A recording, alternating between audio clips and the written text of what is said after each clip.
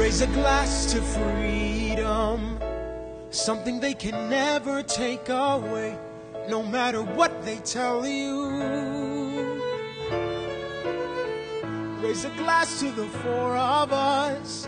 Tomorrow there'll be more of us, telling the story of tonight. They'll tell the story of tonight. Raise a glass to freedom, something they can never take away, no matter what they tell you.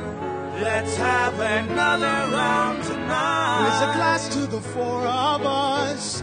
Tomorrow there'll be more of us, telling the story of tonight. Let's have another round tonight. They'll tell the story of tonight. Raise a glass to freedom. They'll tell the story of tonight. Raise a glass to freedom. They'll tell the story of tonight. They'll tell the story of tonight. All right, hey now that is the How Simp Sees It tip of the hat to Hamilton, which closed its legendary run with its original cast this past week. Yeah. They did a very cool thing. They allowed anyone, because, you know, if you know anything about the show, it's impossible to get tickets to, especially while this guy was finishing his run. It just became more expensive to go he to wrote this the than show. the Super Bowl. He's starring as Hamilton in the show called Hamilton. Yeah, name's Lin-Manuel Miranda. Yeah. And he is a very talented dude. And he is moving on to bigger and better things. But they did a live broadcast of the final curtain call so that anyone that had a social media account could tune in, which is pretty cool. Interesting. Yeah, that allowed everyone to at least see the curtain call for his final performance, you know. And they went out and did a little joking around and stuff. Had a lot of views because it's Hamilton. Yeah. So, but anyways, this is How Simp Sees It. Also how J-Rod sees it. Oh, man. We are joking around a little bit here today, though. But what we're not joking about is that guy is the co-host with the most, Mr. J-Rod. Hello again, everybody. And we are here to talk about movies. That's exactly what we are going to do. Amongst other things. Yeah. So anyways, we have movie reviews this week for The Secret Life of Pets. We also have a review for Mike and Dave Get Wedding Dates. And then J-Rod's got a review for Swiss Army Man, yes. Which I'm looking forward to hearing because I did not get a chance to partake. And, of course, we have lots of other things coming up. All in due time. Yeah, but we do have a good show. It's a weird Tuesday edition, which maybe our voices sound different on Tuesdays. I don't know. I'm a little sluggish because we had my brother had his birthday dinner. Today is not his birthday, but we celebrated in family style and dinner tonight. And did you? I had so much fucking sugar with dinner. I'm just so sluggish. Did you fill your belly with goat meat? No, it was crab stuffed shrimp. Ooh. Yeah, that's what I had. I like those. You know what I had? Not that. And nothing else matters. So, what did I have? Shit, it wasn't too remarkable. If I'm Obviously, yeah. No, it was homemade pad thai. So, that's not too bad. Yeah. Not too bad, you know. But anyways, we're not here to talk about pad thai, but we are here to say that things are a little different on a Tuesday than a Sunday. Isn't that weird how that works? It is. But it's 100% true. Yeah. Because we're like, okay, let's do this. All right, we got to write this down. Okay, we're doing that. Great, let's go. We get started in a bit more timely manner, yeah, too. Everything moves very quickly and according to schedule, whereas Sundays we're a little more lackadaisical with it, I suppose, because it's Sunday, whatever. Yeah. But we've had the hustle and bustle of a standard Tuesday under our belts, and we are now ready to talk of some things. The way this show works, if you are new to the show, first off, we'd like to say, hey now, welcome. Hey now. And we don't know how you found us, but we're glad that you got here. Normally, I usually do a spiel about what our qualifications are to talk about movies, but I've started to dial that back now because I don't want to do it every show for the people that do listen. They already know. They're like, we get it. You know, I don't want to do that. So let's just say we are qualified by being awarded degrees by higher institutes of intelligence to talk about the movies and entertainment. I like it. Yeah, so you can sum it up with that. We went to ISU here in the not-so-great state of Illinois. Boy, it's an annoying place sometimes. Yeah, well, it is. California turned it around. If they can do it, so can anybody. If California can do it, so can anybody. That's a bumper sticker, isn't it? It is now. Patent pending, folks. Patent pending. But also, too, at the start of the show, in addition to our original listeners or our new listeners, we'd like to thank any listeners who might be returning. And we'd like to give those guys currently, but this will be fixed next week, a double hey now. Hey now, hey now. That's twice, just for you guys, because you're good for coming back. And then, what I never like to cut this out because I do like to give anybody who listens their due. Thank you for listening into the show. We have a few that go back with us since we started this shindig. Forever. Yeah, basically, that's right. If you go to the iTunes, it says number like 90-something on there.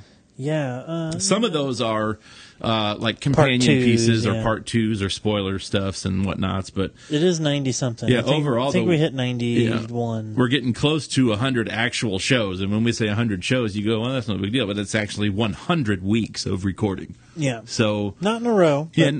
But mostly in a row because we got really serious. What we called our season 2 kickoff, and if you want to know the exact moment we got serious, and there was a format change. It was on the Nightcrawler review with Jake Gyllenhaal. So if you want to know exactly where we came up with this shit, that was the episode right there. It's old. We probably and if you go before that, Godspeed. I don't know what you're going to find. We didn't know what we were doing right there. So it's a good spot to jump on. Almost a whole year before we figured it out. Or at least settled in. Not figured it out, we but took settled some time off during that year, too, which we spent some hours thinking of the proper formats and stuff and then just kind of go on with it.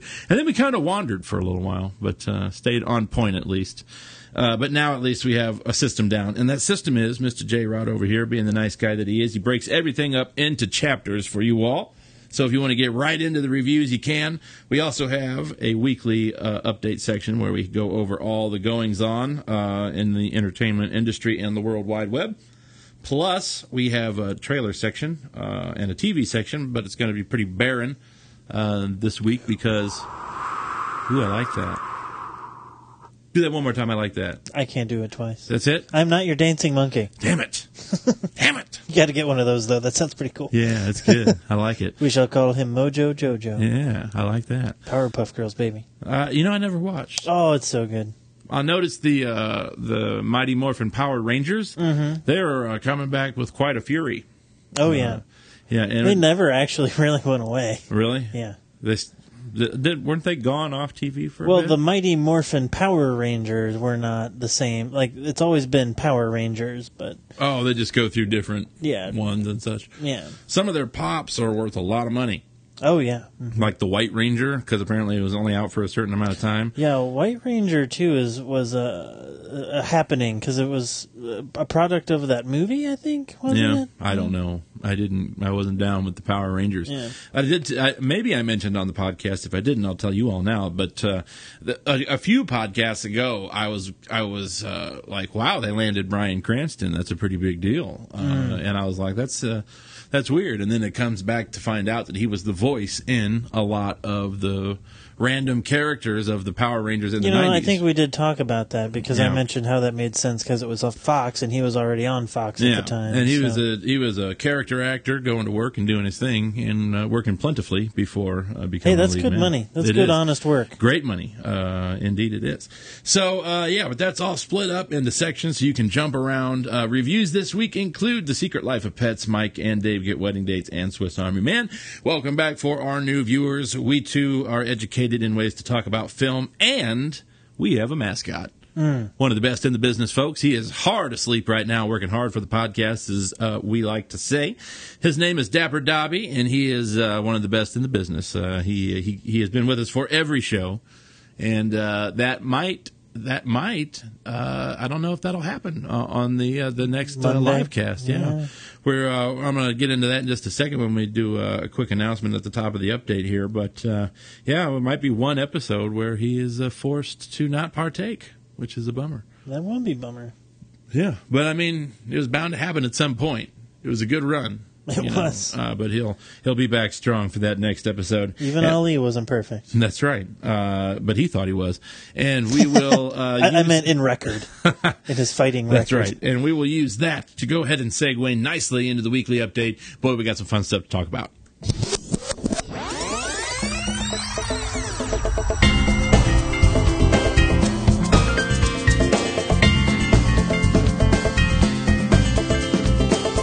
still always feel like I'm playing like Final Fantasy, and I'm like traveling through like a warp or something, and I'm going to or it's like a load screen, and I'm like waiting to come up. All right, I'll take it. Yeah, it's kind of what it sounds like to me. I would like to point out the cat is trying to climb back into my bag again. She likes the spot, apparently. She does, yeah. He took a picture, and I thought it was amusing. And I liked that picture, too. Oh, yeah, did she? Yeah, she did. So, this is the weekly update, and there are things to be talked about. And let's just go ahead and talk about with the craze that's taken back over the world, I guess. Pokemon launched its Go game for phones. And apparently it's killing people. Well, we'll get there. It's doing all kinds of things. So I have some things to say about this whole thing. This is not going to land on me particularly because Pokemons were a little past my time. Me as well, actually. It was just after. Yeah, when I had grown the Pokemon craze, I was not interested in a Pokemon. If I was about 3 years younger, I probably would have been interested in a Pokemon, but I'm not. My brother is, I'm not. So, and he is younger than me. Yeah. So I don't really understand. I mean, I understand what the game is, but I guess I misunderstood the lack of hysteria that this game creates. Apparently, the Pokemon power is large because it has ensnared a lot of people. Yeah, well, first off, because you remember they had the Magic style card game for Pokemon as well. That's about the only thing I remember other than the Nintendo games, and there was a Nickelodeon cartoon or something. Well, it was an anime cartoon. Imported from Japan? Yeah, it was on Cartoon Network most of the time, I think. Okay. But it was found various places on the television channels. But the thing about this game is it's actually, the whole idea of it is that you are like the actual people in the cartoon, traveling the world, finding these characters digitally, of course. But so it's kind of like a live-action role play if you really want to think about it that way. Here is what I want to go ahead and give them their kudos to. When I was a kid, even until most of the time as an adult, when I wanted to play a video game, I would plop down in a chair and I'd play that video game. Yeah. And people would say, hey, well, he's not getting out, and hey, he's just playing a video game, and hey, his brain's going to melt away, and all this other stuff. But with this game, I have never seen such a movement up and outwardly active to play this game. And to play this game, it's not like you can just run around your living room and go, oh, there's a fucking, I don't know, Charmander. There's a fucking Pikachu, and there's a fucking Jikapagoo. I'm making these names up. But no, you almost had two of them. The first two were kind of close. Well, I'm just making sounds. And you're not going to find all of them in your living room. So the idea is you pull them up, and you pull them up on your phone, and it has a geo map. Yeah, well, there was a thing a couple years ago known as geocaching. Yes, it's similar to that. It is, yes. Where you go it's based on that, yeah. Yeah, you go to the spots, and you find the digital GPS locator drop-off. Yeah, and here you find the digital Pokemon.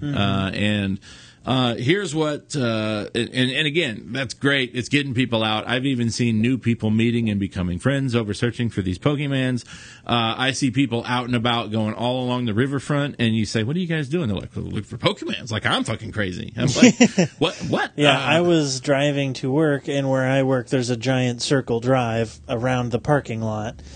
And so as I was pulling in, someone was driving in that circle, and just as I'm about to merge, they slam on their brakes and back up and put on their hazards and like come to a screeching halt and pull out their phones. It's like, what in the fuck are they doing? And the person I was driving was like, Pokemon Go. Yeah. It's like, oh yeah, that's not going to cause any problems. And we're going to get to that in just a second, because don't think it hasn't. Every game is not perfect. So while you go to these places, then you do the thing, you get rewarded and you find these Pokemons that you, I would imagine, know. There is also what's called gyms, which are guarded. Not gyms as in like diamonds, but gyms as in like, hey, this is our gym. And place to work out. Yeah, and we are going to guard this place. And if you want to come get in, then you got to do some Pokemon stuff or whatever. And somebody had placed one on the Westboro Baptist Church and called it Love equals love or something like that, or whatever, just to be well, good. At least it wasn't negative. And the Westboro Baptist is pissed about it. They're not having it. Why are they? But because they're talking about love, and they don't like love. They're weird over there, the Westboro Baptist.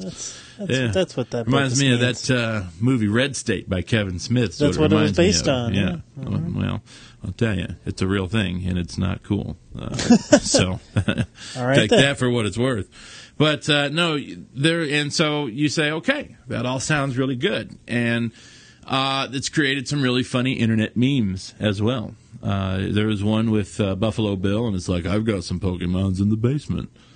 It's not what he said. It puts the lotion on its skin. Yeah, I was puts like, the that's Pokemon on its skin, and then it puts it in the basket. Yeah. So, anyways, it's not all marshmallows and rainbows. I guess it's sunshine, lollipops, and it's rainbows not, because everywhere. While you're out there searching for your Pokemans, the companies is searching through your phones, and you have given them permission by agreeing. And some people have been robbed blind because they have blindly agreed to things and have their... Basically, if you are a person that doesn't pay much attention to the security on your phone, when you agree to certain things, bad people can get in and take your shit, like your account numbers. Yeah, and not just that, like they can randomly charge you money Oh, yeah. for being a participant as well. Oh, yeah. It's crazy what they can do. To And has download the happened. game is free. It is. But if somebody gets in and gets your shit, it's bad. And it has happened. And you say, well, yeah, I guess there'd be a hiccup. Well, that's not it. I got more for you. Also, in addition to finding Pokemons and the good and the bad, there was one lady in Wisconsin that went out playing Pokemon. Didn't have a group of friends, or maybe didn't have friends. I don't know her life. But she was out playing Pokemon, and it led her right over to a dead body. Yeah. So that was fun for her. Yeah, my I'm understanding is it wasn't a clue for the murder. She just happened upon it in her travels. Yeah, she was going somewhere for the thing. It wasn't like, well, hey, look, dead body picture, where you put the thing or whatever. It was just in her travels to find the said spot. She stumbled upon a dead body. Stand By Me style, only by herself. She would have to go back home, get her friends, come back and say, you want to see a dead body? And then you'd have a sequel, but not then. She just did it by herself, and apparently it made national news. Also, there was a freeway pileup in one of the states, I can't remember, because some idiots were playing Pokemon and ran right the fuck on out into a highway. I'm like, you gotta be kidding me. There was a semi, like, all half turned and shit, not flipped over, but it had its, like, the back of the semi was like facing forward. That's what we call a jackknife. Yeah, it was jackknifed. Pretty knifed, I was like, dang. So, and there's a list of other things too. If you want to type it in, you can find all kinds of shit that has gone wrong with the Pokemon Go. And it also had apparently a few days worth of down server time. I would just like to give an update to that. I just clicked on a article for it, and it said, update, the story has been taken down. Verified sources have indicated nothing in proof to say this to the story published. Which one? The car accident. The pileup. So there is no car accident. Well, maybe. I'm in theory. A couple of places still have it up. The one that was traveling virally, at least, at the time. Yeah. Okay. Well, good, because that's really what's the most terrifying of it of all, is you would think somebody would just walk out into a street and you have to slam on your brakes for no other reason than they're trying to find a fucking digital Pokemon. Okay. I found an article that it doesn't have a retraction yet, but we'll see. But I want to give this quote. Yeah, I want to give this quote by the guy. Lamar Hickson admitted to police that he was playing the newly released Pokemon app game known as Pokemon Go while driving. He said, quote, shit, if you want to catch them all, you got to risk it all. So I put my car in park and started tossing the balls. Oh, I want to meet this guy. Oh, my God. Yeah, so I can only imagine the Pokemon stories are going to keep coming out more and more. Okay, more reading. It seems like the picture that was viral about the incident is not a picture from that incident, is what it seems like. With the truck jackknifed? Yeah. Yes, okay. Because that's the one I saw and was like, shit. Yeah. That's bad. So I don't know. Take that story for what it's worth for now until we can prove or can either confirm or deny. That's right. But for Realsingtons the third, somebody's shit did get stoled because you. allow them access into your phone to play it correctly, that they have to have access to things in your phone that are going to give people access to things that you don't want if they're not locked up tightly. And even if they are, sometimes there's just shady people out there, so just always know. Oh, yeah, and there's people who are placing Pokemon and setting traps for people. Right. Yeah, there was people that got robbed because they're like, I'm going to set up a Pokemon thing here, and then when they get there, they get robbed at gunpoint. That happened. So, I mean, just be careful out there. Yeah, you still exist in the real world. Don't forget that. Yeah, while you're chasing digital fictional creatures, you yourself are very real and can very really be killed. Well, as we're kind of wrapping this up, I want to throw this out there. I just found a article titled from the Washington Post, so pretty reputable, I would say. Oh, yeah. Don't fall for these dumb Pokemon Go hoaxes. Yeah. The Pokemon Go is a phenomenon. Naturally, this means mobile games inspired parades of people and to concoct hoaxes and stories of which they hope to go viral. I'm trying to find which ones they're talking about. Oh, I got a music playing here that only we can hear. It was neat. It was like New Age. No, the Islamic State did not take responsibility for Pokemon Go. Okay, so we're talking ISIS put out Pokemon Go? Well, that's the hoax. Oh, I got That's one of the hoaxes they're trying to guard you against. So, as there's all these stories coming tells out, me a red flag would have been raised on that one anyways. Well, maybe not. I mean, remember how creative The Wire got when they had to share information. So, well, The Wire was a great show. Yeah.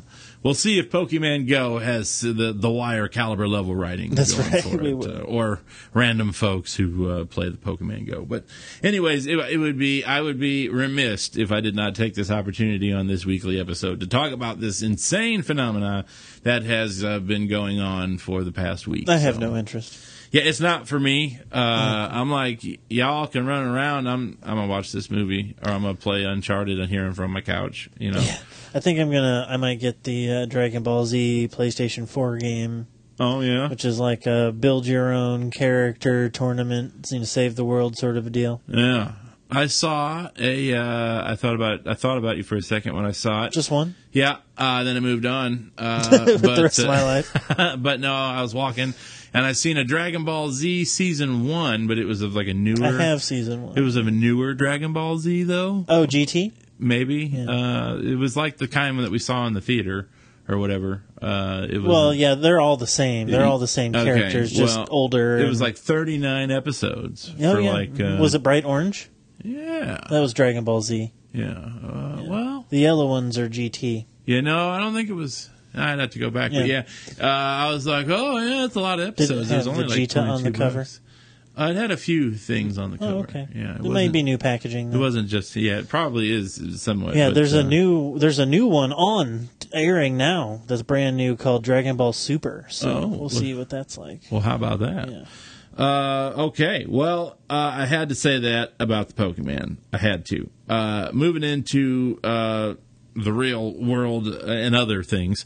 In real life, Finding Dory, that is now the highest grossing movie of this year. It beat out Civil War for the highest tally so far.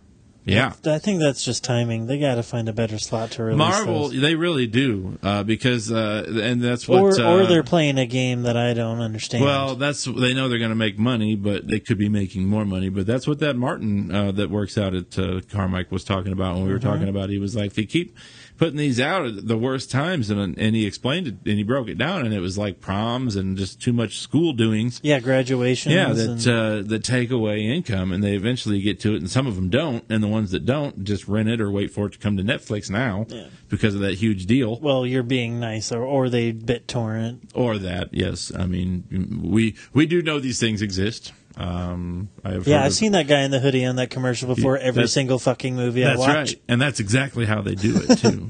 in hoodies with their arms completely outstretched. I just like the guy that's answering the cell phone like Robert De Niro in Cape Fear, just like wildly laughing into the cell phone, like French. Yeah, like he doesn't even say hello. He just starts with like the most obnoxious laugh. Yeah, he's full into it. Just when he's fine, his phone rings. He's like, okay, I'm gonna go ahead and answer this. Watch this. Yeah, no sooner than it hits his ear does he start either like projectile vomiting or laughing hysterically. I can't tell which one. It's one of them, and it's a freeze frame, so we can fill in our own blanks there.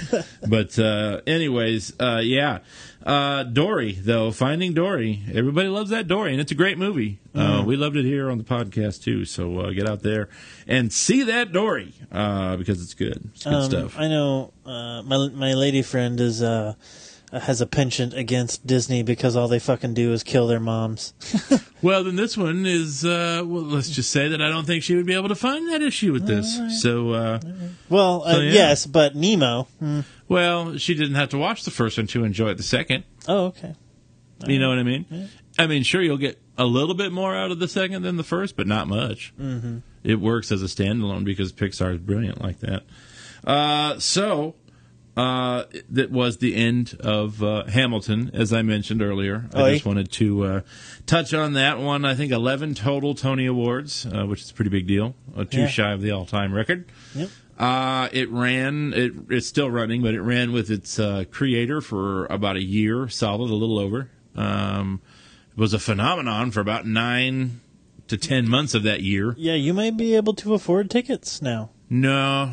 Really? No. No, they're still outrageous there for the new cast, and in Chicago they are outrageous even for the road cast. So you'll be able to see Hamilton reasonably in about 3 to 5 years, is my guess. Lame. Yeah, I mean, when I say reasonably, I mean a couple of $100 a ticket. Yeah. Like, until then, they're going to be, as much as an Xbox to get a ticket. Mm-hmm. And that's not front row either. That's just to get in the building. Get in the door. Yeah. So and you're like, nuh-uh, like for reals. Type it in. Go to Ticketmaster and try to get the ticket. You'll be like, what the fuck am I buying here? A car? Mm-hmm. You'll be like, yeah, you could probably buy a car if 4 people wanted to go. I don't think Ticketmaster takes barters though. You'd be like, I got a Grand Am. It's a 2004. Okay, it's got some miles, but that sucker I'll just leave it at the theater for you. That thing purrs. I will bring the keys right up to the will call. I'll even spring for parking. I'll put it somewhere nice. That's on me. That's I got that. We'll take care of that. 4 tickets. That's all I need. Maybe 6, but we'll see. If only it worked that way. Yeah. Don't try that, folks. It does not work at any theater. Well, I mean, it could. I don't think so. Depending on, like, if you go to a theater and say, hey, can I see your show if I give you my truck? They'll be like, yeah. Most of them will say, yes, please. No. I'm talking like a specific shitty 2003 Grand Am. Oh. Maybe. Hey, you never know. Somebody might need a car. Well, I didn't say it ran. You just said it purred. I said it. Doesn't mean it's true. I gave him the keys. I got Hamilton tickets. He doesn't know my name. All right. I put him under... there are too many details to this to which I'm not privy, so I'm going to officially stop commenting. Hi, tickets from McCrotch. Pat McCrotch. Here to pick up my tickets. Oh, you're the guy with the car. That's right. Here they are. Sucker purrs. Thanks for the tickets. He won't know till later. You're gone. Then he is a poor transactioner. You don't think that would work? No, I just don't think that's how it would go. No. I think it would go like that. I think. All right. Well, more power to you, bro. Well, you might have to be. You just have to own it. You can't just walk in there playing coy or nothing. You have to, just walk in like, bam, Grand Am. It's awesome. What's up? What is it? Eddie Izzard says. Canteen. That too. When you're making a speech, it's 20% about what you say and 80% about how you look saying it. Yeah, and you'll still need to try. Yeah. If you haven't heard the Death Star Canteen, we have mentioned it plenty of times. I encourage anyone to watch any Eddie Izzard. That shit is funny. Especially the Death Star Canteen. That shit'll make you laugh. That's on the Circles album. What's your name, Jeff? Jeff Veda? Jeff Veda? Your name is Jeff? Oh, it's funny. Veda, Lord Veda, I run the Death Star. What's the Death Star? You're on the fucking Death Star. What are you talking about? I don't know. No, I'm in Canteen. Oh, man, it still makes me laugh. If you want to know exactly, you can go back to the live cast for the Force Awakens, where we have all kinds of fun Star Wars treats in there. We'll have some more for the Rogue One, but it's apparently a little more serious. So, yes, we better be prepared. Yeah, I like how they have to put a Star Wars story. Yeah. Like what? Well, yeah, we know. Well, not a lot of people might, though. I mean, our people know. No, I think anyone who sees that trailer knows it's a fucking Star Wars movie. Well, yeah. I mean, I would know by the sound of that alarm that keeps going. That's a very Lucas-sounding alarm. Mm-hmm. I'm not going to do that. It sounds like a cat, kind of, but the alarm does not. But yeah, so anyways, here's something I'm going to say that I don't know if I'm alone on this. I don't think so. But I know there is a divide of sorts. And I've said something previously. And I have not an issue. I just think that people need to know when a good thing has concluded. Things... You just know it's time, like season 6 of Lost. We already talked about Hamilton. Andy Dick's career, other things. And this Chewbacca mom has been riding this wave of things since this thing happened about a month ago or so. And most of it was cool. And then I had a little bit of a problem with the overexposure of it all when it got into action figure mode, and they released the amounts of money that she had actually made for, not for work, but for walking and talking, free advertisement for her, but she was getting paid in other ways, but it actually translated into $497,000 worth of swag, some of it in real cash, because it would go to her children's education, which is all fine and dandy. I made the parallel to, it's strange that she gets this particular treatment for a viral video when we have homeless veterans on the street. But again, I'm not trying to make it into a thing. It just irked me. But now it's like there's another thing that's happened, and I wonder when people just don't know when to go away, because what she did was they never fine. do. Yeah.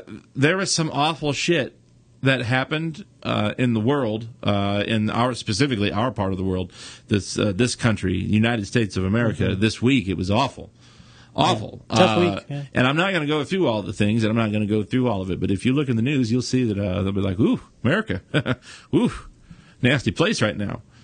So nasty, in fact, that the Middle Eastern countries have put a warning to travel to the United States. Like, like, hey, you know what you're doing? It's fucking crazy over there. And they're like, oh. And then they either go or they don't. So this Chewbacca mom was like, oh, I got the answer. We all need to... Oh, my heart is heavy because of this incident in Dallas. And I'm just going to go ahead and sing a song by a person whose treasure trove of child pornography was just found. And I'm going to go ahead and heal the world. And I'm going to sing a song using my voice to heal the world. And she put out a little video. And she sang Michael Jackson's words because she needs all of us to band together. And it's like, lady, enough. Yeah. Like, that's tacky. Am I wrong? Well, it certainly shows lack of forethought. I hate to tell you, well, not you specifically, but this lady, and I can't blame her because she has no training, probably no professional type of handlers, and no one who works in this business telling her what's okay and not okay. But when you're someone who, let's say, your job is in comedy, and people think you're a funny person, it's not always the smartest thing to do something like that and have it come off as, shall we say, frivolous? Yeah. Well, or without the proper heavy heart. Seemingly the way this played, and it screamed of it, and it just reeked of it, and maybe it's only to people who have been in, around, or involved with this business in any way, but it seemed like a desperate attempt to further a wave that she had been riding. She has a fucking certified Facebook page, the same as celebrities have to get. Yeah. This is a mother that tried on a mask and laughed. Yeah. Like, what is the need for a certified Facebook page and then using that to sing a song? It's like, you're not a singer.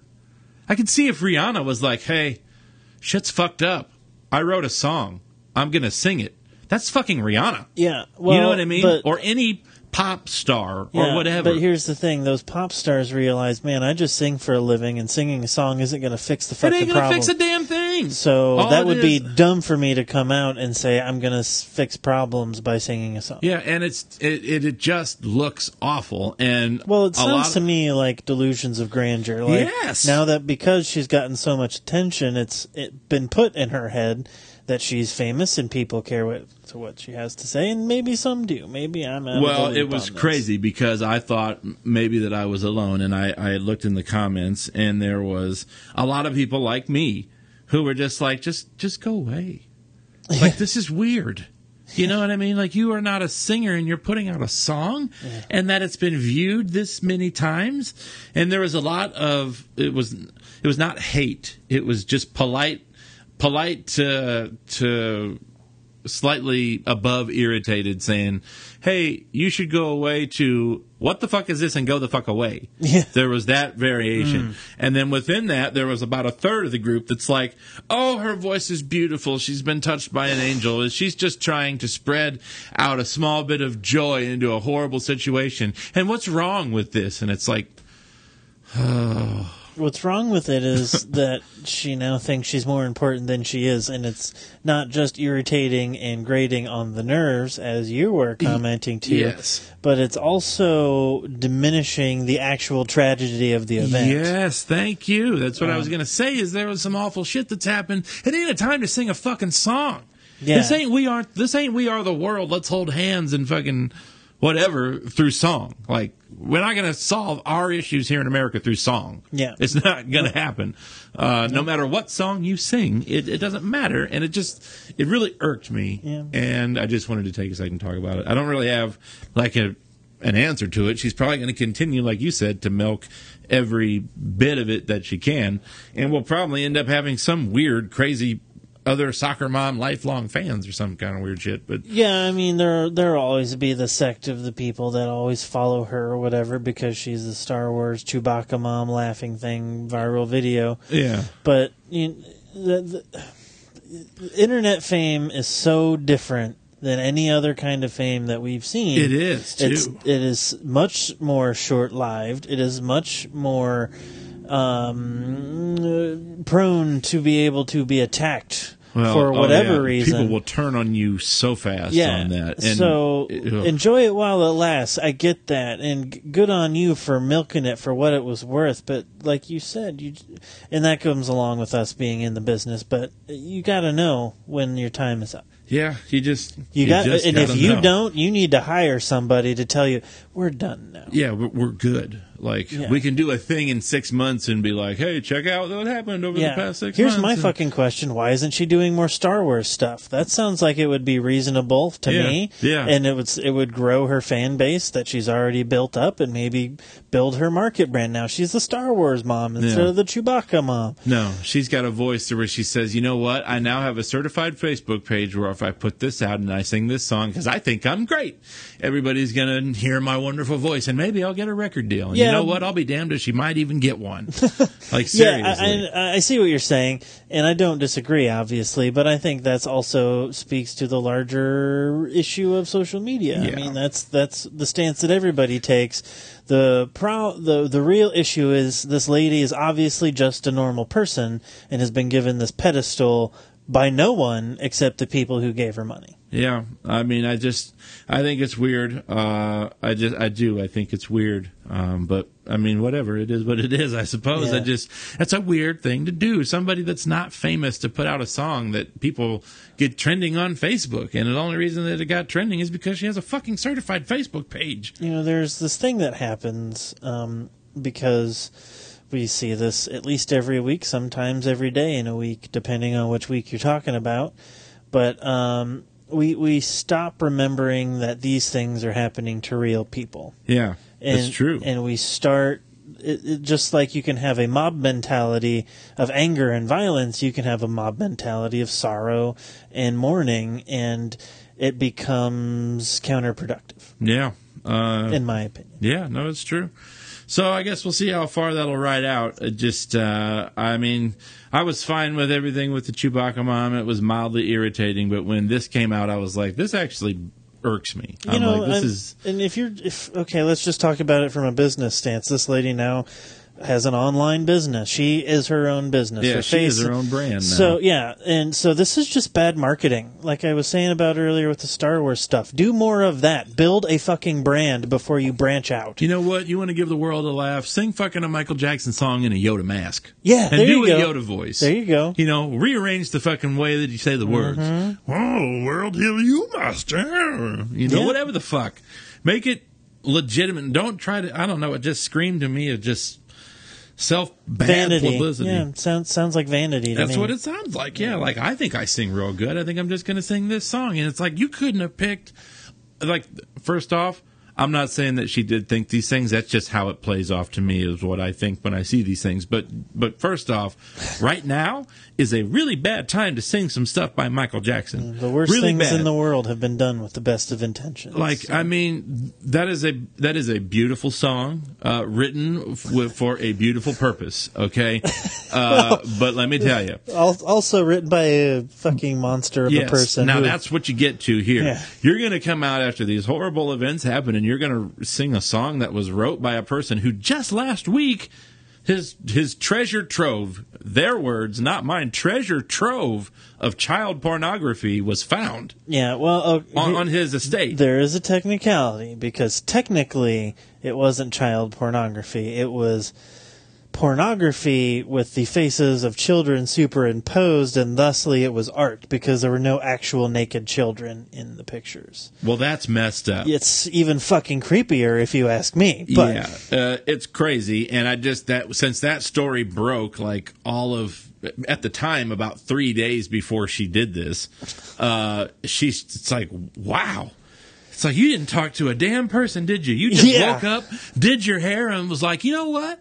That's some awful stuff happened. I'm going to sing a song and put it on the web. I'm sorry to interrupt you at the end, but I think that's a great point to make, too, because we talk about how it's vain and how it's self-aggrandizing and delusions of grandeur and all these things. But that's why we say that, because you obviously didn't think about this for 2 fucking seconds. Nope. You just thought, oh, this thing happened, I'm going to capitalize on it. Now, is those the words you thought to yourself? Probably not. No. We all think we're good people. Even Hitler thought he was a good person. He sure did. But, you got to stop. You got to think, is this the right thing to do? Yes. And is it actually helping anything at all? Because you going out there and singing a song, no, it's not. I say that if Rihanna went out there and wrote a song, now I'm just using that name. Any person who is of a particular powerful presence. Beyonce in the had music, her song recently. Yeah, that level type of person goes out and it's like, hey, I wrote a song, or even more so, Paul Simon is like, hey, I'm an old hippie and I wrote a fucking song about this shit that's been going on. Crosby, Stills, and Nash come back, or some kind of shit like that. I think 2 of them are dead. I'm not sure. And that's what, that guy might be dead. Neil Young outlasted them all, that fucker. Yeah, they're like, who saw that coming? Neil Young's like, I did, motherfuckers. But no, I mean, that's the type of thing that I would go, well, shit, Paul Simon just wrote a song about the violence in America. Yeah. I'm going to listen. Mm-hmm. Prince did it for Baltimore. Yeah. People were like, fuck. Prince wrote a song. Maybe we should stop killing each other. Shit. Yeah. If Prince is writing songs about it, then we shouldn't be fucking doing this. Yeah. And, and it's okay.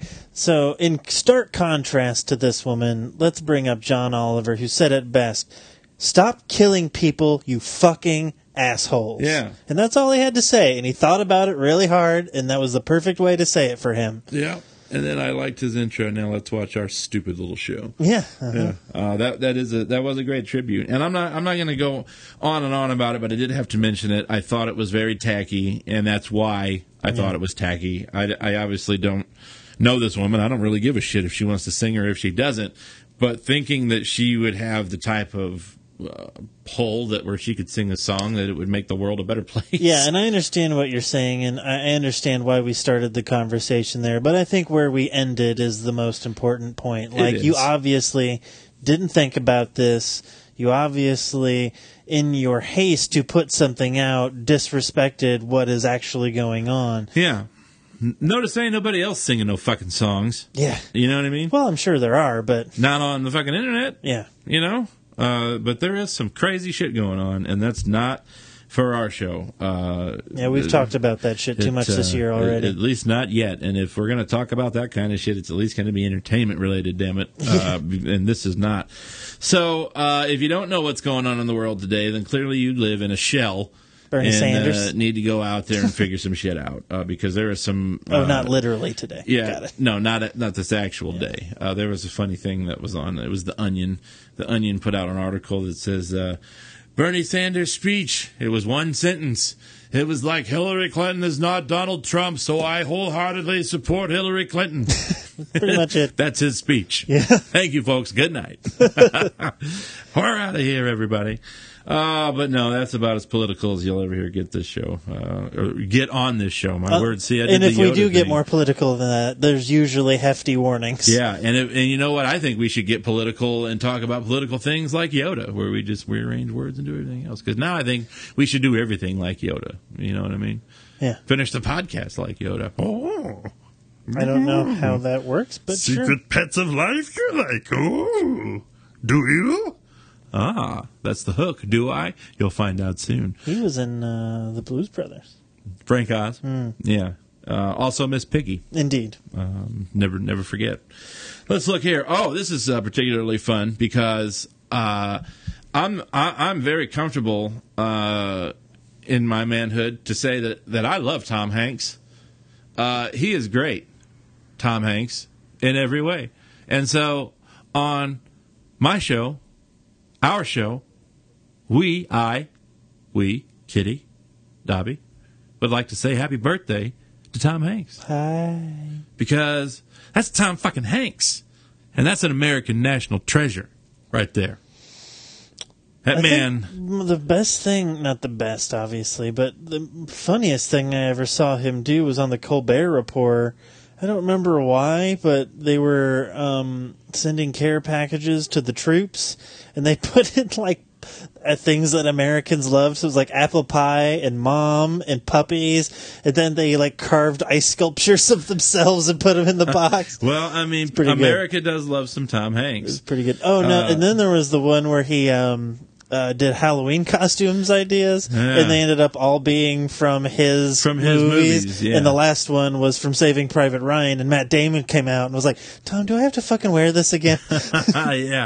Yeah, that's some good stuff right there. But if you've not seen a Tom Hanks movie, then I don't think you're a real person. I don't That's probably true, I don't actually. think that you're for real. You're an alien. You are an android or not of this earth, because there's not a person alive that doesn't like Tom Hanks. And if there is, I want to talk to him, because I like because it really works. Bosom buddies. Bosom buddies, that's right. That man got started playing a cross-dressing person kind of, yeah. to get a good price on rent. Yeah. Like, that's why he did it. He's like, I'll wear a dress and act like a lady because I want to get a good price on rent. And supposedly people bought them as actual girls. What was the one that What was the one that George Clooney was on? Was it Three's Company? He was the handyman? Maybe. I know he was on Roseanne. He was, but that was only like a couple episodes. He was a reoccurring character as like the handyman super for an apartment building. Yeah, Roseanne was a little before, shortly before he got on the ER, which got him some pretty mainstream fame. Mm-hmm.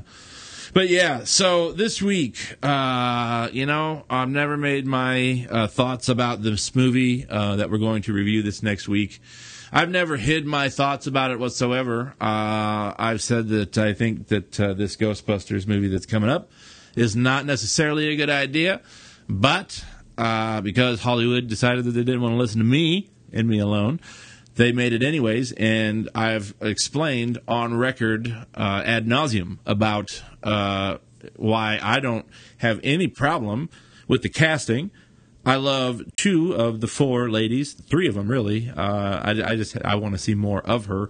There's only one of those 4 actresses that I don't really like, and it's because she always plays stereotypical types, and never. She only has the one character. That's it, and it never branches out, which is fine. It may not be her fault. It might not be, and that's a thing, and she does it well, and that is why she's famous, and that's why she's brought in to do those things, is because she does that well. But I like the director a lot, and so this week I've been prepping, air quotes, myself for the Ghostbusters review on Thursday. Doomsday Preppers? Well, no.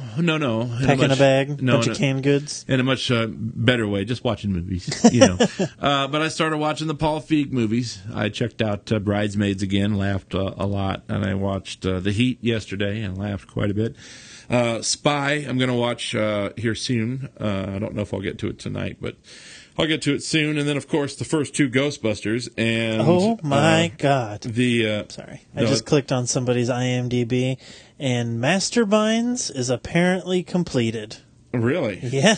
It's actually done? That's what it says on IMDb. Does it have a release date? 2016, the first quarter, which has already come and passed, gone. So maybe not. I think it's coming to Netflix, believe it or not. Jesus I saw a thing where I swear I think that's coming direct to Netflix. Wow. Yeah, what happened? Type in Masterminds and then Netflix and just see what pops up. Finish your thought and we'll tell that story to the people who are new. But yeah, Ghostbusters. Anyways, I'm getting ready for the review, and I'm going to be the first to say it right on here. I am not going to go in with a closed mindset where I'm going to be like, fuck this movie. I'm going to go in and legitimately give it a chance to make me like it. I want to go in there. I want to laugh. I want to enjoy the original people in their cameos. And if they go in there and it makes me laugh because of a good, funny script, then okay, I'm good with that.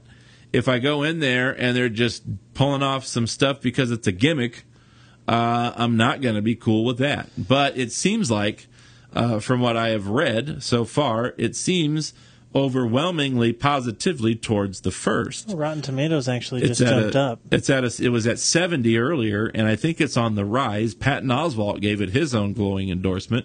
He said it was fun, it was spooky, it was laughter-filled, and he thinks everybody's going to enjoy it and not to judge it until you go and see it for yourself. And if Patton Oswalt says that, then damn it, you should do it. Yeah, you should at least give it a fair shot. Which is what I'm going to do when I go in. So I hope that it's going to be 78% with 92 reviews, which is not nothing. It's not nothing, but it's not a whole lot either, and it's no audience member reviews. Not yet. There is a lot of I've already seen it. There's a lot of what the internet is calling man babies, who are hating it for the misogynistic reasons. But here's a dose of medicine. So the IMDb is at 80-ish%, a little less. The Rotten Tomatoes, the IMDb, however, is at 2 out of 5 stars. If they were equal, it would be 4 out of 5 stars. So there is a disconnect between the two venues. The only thing is right now is that fans can already rate on IMDb, whereas fans cannot rate on and you're not. I'm going to tell you this right now. This is a system where you're going to have to trust the critic and go and see for yourself, or wait until we see it, and I'll tell you as real as I can whether you will enjoy it or whether you won't, and I'll put it into 2 lumps of people. Will this group of people enjoy it, and will this group of people enjoy it? But right now, no matter what, if the audience can rate it, there are people out there who are so angry and so misogynistic in their ways that they do hate it for the wrong reasons, where they're like, I don't like it because it's 4 women instead of 4 guys. I don't like it because they're changing all this stuff, and I don't like it for those reasons, and that's not the reasons what you shouldn't like this for. And those people are already going to go in with the mindset not to like it, or not even go in and still rate it. And they're going to go in, or they're going to leave, and they're going to say, yeah, that was a man-bashing movie about 4 ladies who hate men, and we're going to go on, and, and he laughs, but it's sad and how serious I am about this. Yeah. Because it's out there. It's already starting. And as you can see on the IMDb, I would imagine almost everyone who put a low number has either not seen it yet or has seen it in the test phases and was already territorial about being a man and having the genders flopped, where I could give a good shit. I don't care if it's 4 ladies, 4 dudes, 4 aliens, Dobby, the cat, you, Anna, the fucking posters on my wall. I don't give a shit. If the script is shitty, I'm not going to like it. Yeah. If it's funny, I'm going to laugh. My thing, especially with comedies, because I think most people who listen to our show regularly will know I'm tougher on comedies. Well, I think we all are. Yeah, but here's my problem, and here's mostly why. The characters tend to be much more one-dimensional, meaning that they don't change much. They are who they're presented to be. They're very stereotypical, right? Uh-huh. Based on what I've seen, the couple trailers and whatnot, these characters seem really fucking thin. Yes, they do. And that's why I hope that I am wrong, because what I don't want to happen, or what I do want to happen, is I want to go in there and I want to go, yes, this was a really good movie. The man that made those trailers needs to be shot out of a cannon to the moon. We've had that go both ways, too. Yeah, or I'm going to go in there and I'm going to be like, oh, man, you know what? The guys that fucking made that trailer knew exactly what it was, and they picked the best of the stuff. And the guy that made this movie needs to be shot out of a cannon. No, that's not exactly true, because I do like Paul Feig a lot. You see what I'm saying, though? Yeah. It's going to be. There's no way around. And I hate to bring this into it, but when it comes to the pushback from the misogyny, okay, I understand people are fucking haters and haters are going to fucking hate. I get it. Yeah. But if you are confident in your movie, I just feel like the worst thing you could do is respond and say, you people are fucking sexist and you're misogynist. Why wouldn't you just say, which is what they did, for the most part. Yeah. Why wouldn't you simply say, you know what, I like my movie. If you don't like it, don't watch it. Here's what I'm going to say to this. I've said it on the podcast before. I don't remember exactly what episode, but it's going to be said now, and it's going to be said next week. So just know that this is what I'm going to say on it. Okay, so Ghostbusters. It's out there. Paul Feig is going to do it. When you go in, you're going to like it or you're not. If you go in with any preconceived ideas of the misogyny, it's not. This is not the movie for you. So you're literally going just to hate it. Yeah. And there's just no need. I think that the movie will probably average out to be hopefully okay. I don't know though, because like you said. And like we've said, they have gone on record, both people who've made the movie and people who have reviewed the movie early. One of the major stars of the movie, I'm not going to get into the name calling because I'm not, has said, hey, you all need to grow up. And fans don't like to be told that. You know what I mean? The director called the internet a bunch of assholes, which is something you don't hear about. Now, I understand the people they were speaking to were fucking assholes, most likely. Yes. And saying some really stupid and hateful things for no goddamn reason. Yes. I get that. And then there has been some lashing out back at them because of the hate and all this. And this is the bottom line of it. Is this a good movie, a good or a great movie? Never, and this is the same thing I have to say for Suicide Squad, something that I am very concerned about, but I think there's some parts of it that look good. But let me tell you this. Any movie that's ever been one of the all-time greats, or any movie that's ever been one of even just the more talked about comedies or dramas or whatever of the past 20 years, retrograded, whatever. They didn't have to say how good they were. Yeah. They never had to say how good they were. They put out trailers. In their trailers, the initial release of the trailers before all the reviews are in, not Peter Travers of Rolling Stone says blah, blah, blah. Yeah. Like, they put out their trailers. They didn't say a fucking word. Whether that movie got dogged hard or whether it was the greatest thing ever until it was Oscar season. You know what I mean? Because they didn't have to. They're like, you're either going to like it or you're not. I think my movie's great. All I have to do is say it the once. Hey, I think we had a great product right at the end of shooting. Yeah. You know what I mean? Hey, that went great. 6 months spent with great people. I think we have a really good picture here. Let's get this thing going. Some people are going to like it. Some people are going to hate it, and that's okay. Some are not. And you know what? I'm shutting down. Yeah. Moving on to my next thing. That's how it is. Yeah. And that's really the truth of it. So I always have a red flag raised And this is not nearly as guilty of it as Suicide Squad is. No. And the worst part about Suicide Squad is they're mostly doing about the guy who's only in the fucking movie for like 10 minutes. Yes. That doesn't speak well when you're trying to sell a movie on a cameo. No, that's a double red flag there. On a double cameo, too, because they keep showing Batman, and Batman's going to be even in less than Joker. Yeah, like 30 Batman's seconds. Gonna be in it, maybe like 30 seconds, a minute, maybe we'll say a scene. Yeah. And say 4.5 minutes, but he's not going to be in it for very long. He's just not. So I understand if you want to say, "Hey, this cameo is fucking great," but that's not what they're saying. Yeah, and I mean, I don't necessarily apply that to the podcast, but we don't sit here on this podcast and go, "Hey, we're the greatest show fucking ever." You know what? We're the greatest thing. We don't. We don't care. No. If people like us, cool. If they don't, that's their right. You know, we're just going to keep doing what we're doing, and it's worked. So far, knock on wood, it's worked. Yeah. So, and that's what I'll do. I don't like that the Suicide Squad's like, yeah, we're going to be great. This is the craziest movie. Oh, it's a beast. And these are actual quotes. He called his movie a beast. And then on the opposite side, you have Ghostbusters now, who started with the opposite effect, and then now you're getting the other effect. It's just a very strange thing. At first they were abrasive. Now they're like, oh. And I don't know if... I'm really, I'm just thinking the best way to say this.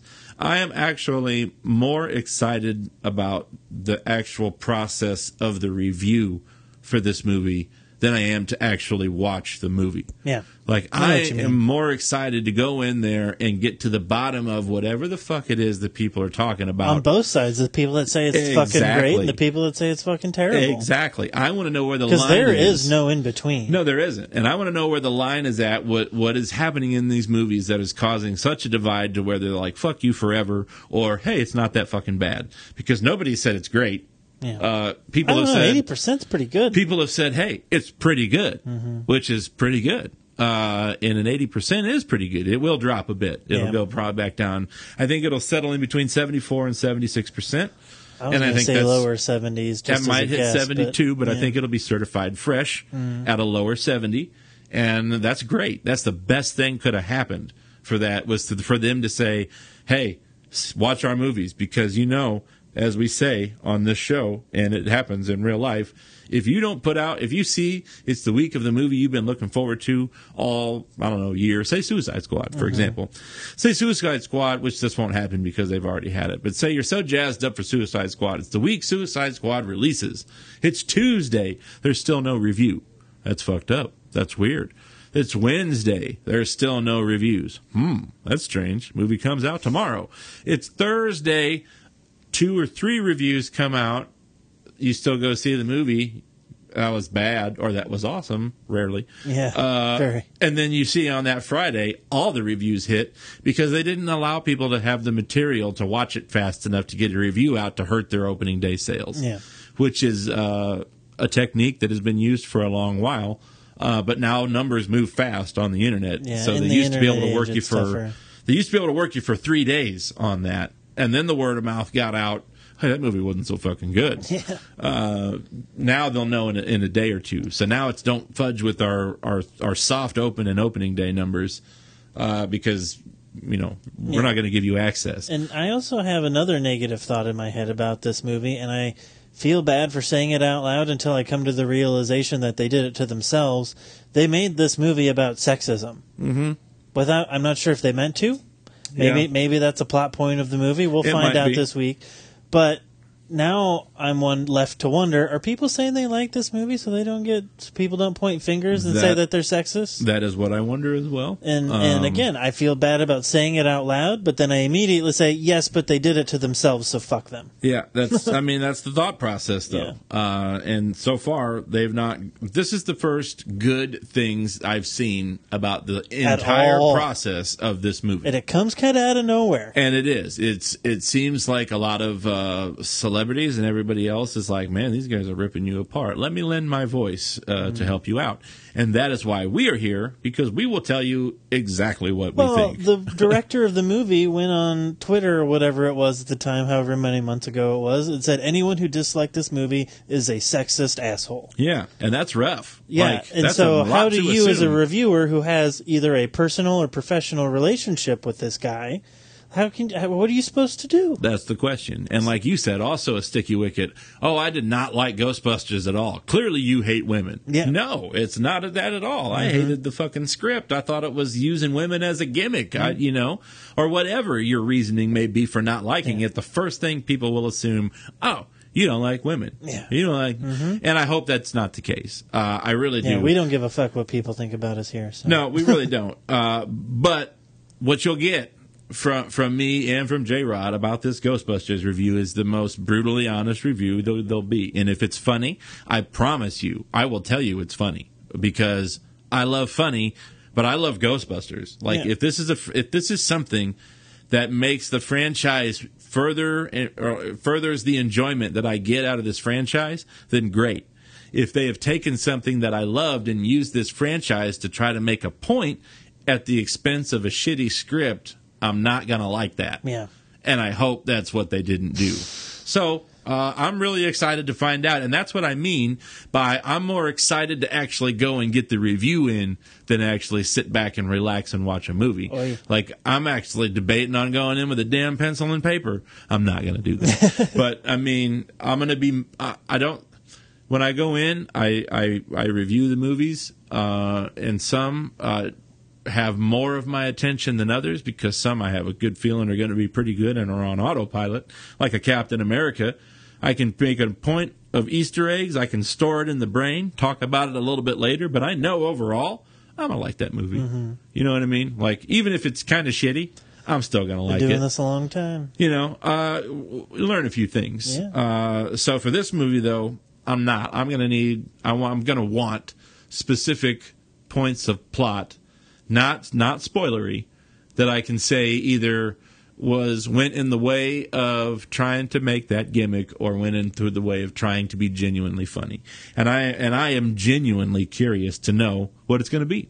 I also have, well, now we're getting into it a little too deep, but I also have problems with this movie because I know it's a reboot, but all of the characters are retools of the original characters. Yeah, we've talked about this too, because fine, if you're going to do a reboot, you're going to do a reboot. If you're going to do a sequel, you're going to do a sequel. You can't have the original people that played these roles of Peter Venkman and Ray Stantz and all that are going to come back in a reboot. Can't do that. Well, it's like they took those characters and put them in skirts, and that's not a productive storytelling avenue for women, in my opinion. No. And again, that's just me basing on what I've seen off the trailer, so I could be completely wrong. Well, the way that they've at least made it sound is it doesn't continue or further the world of the original Ghostbusters, and I think I'm hoping maybe that's not true, but it seems to be when you say reboot, that's what comes to mind. You are redoing everything about this. Well, like you have the black character who's not a scientist, who knows the streets. You have the nerdy scientist lady. That's all into the gadgets and creativity. Yeah, then you have the psychics phenomena. Now, I think this is where Melissa McCarthy and the Bill Murray characters kind of deviate. See, I thought it was the Kristen Wiig character was the Bill Murray character. I go the other way because Egon was a true scientist, as is she. She's a physicist.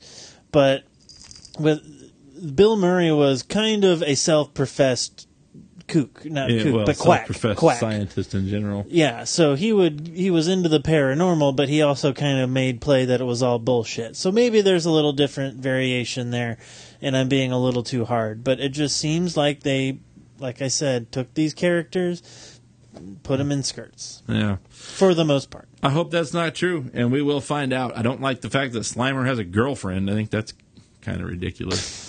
Didn't he have a girlfriend in the cartoon? Yeah, that's a part of my brain I have not looked in for a long time right there. Like, I think for an episode he had a girlfriend. Well, he might. But, I mean, again, though, we will see. The real Ghostbusters. And while we're talking about controversial things, I have a couple of more controversial things for you here. Here's what I want to know. It has now been announced by every reputable outlet that can announce it, that Netflix and HBO Go and HBO Now has made it as clear as they can make it to where sharing your password will be a federal crime. And to wit, I ask, how do you enforce that? What's to say that I'm not addresses? What's to say that I'm not at your house on my phone fucking spending the night? But if a continued pattern of 2 IP addresses at 2 completely different locations are being used consistently.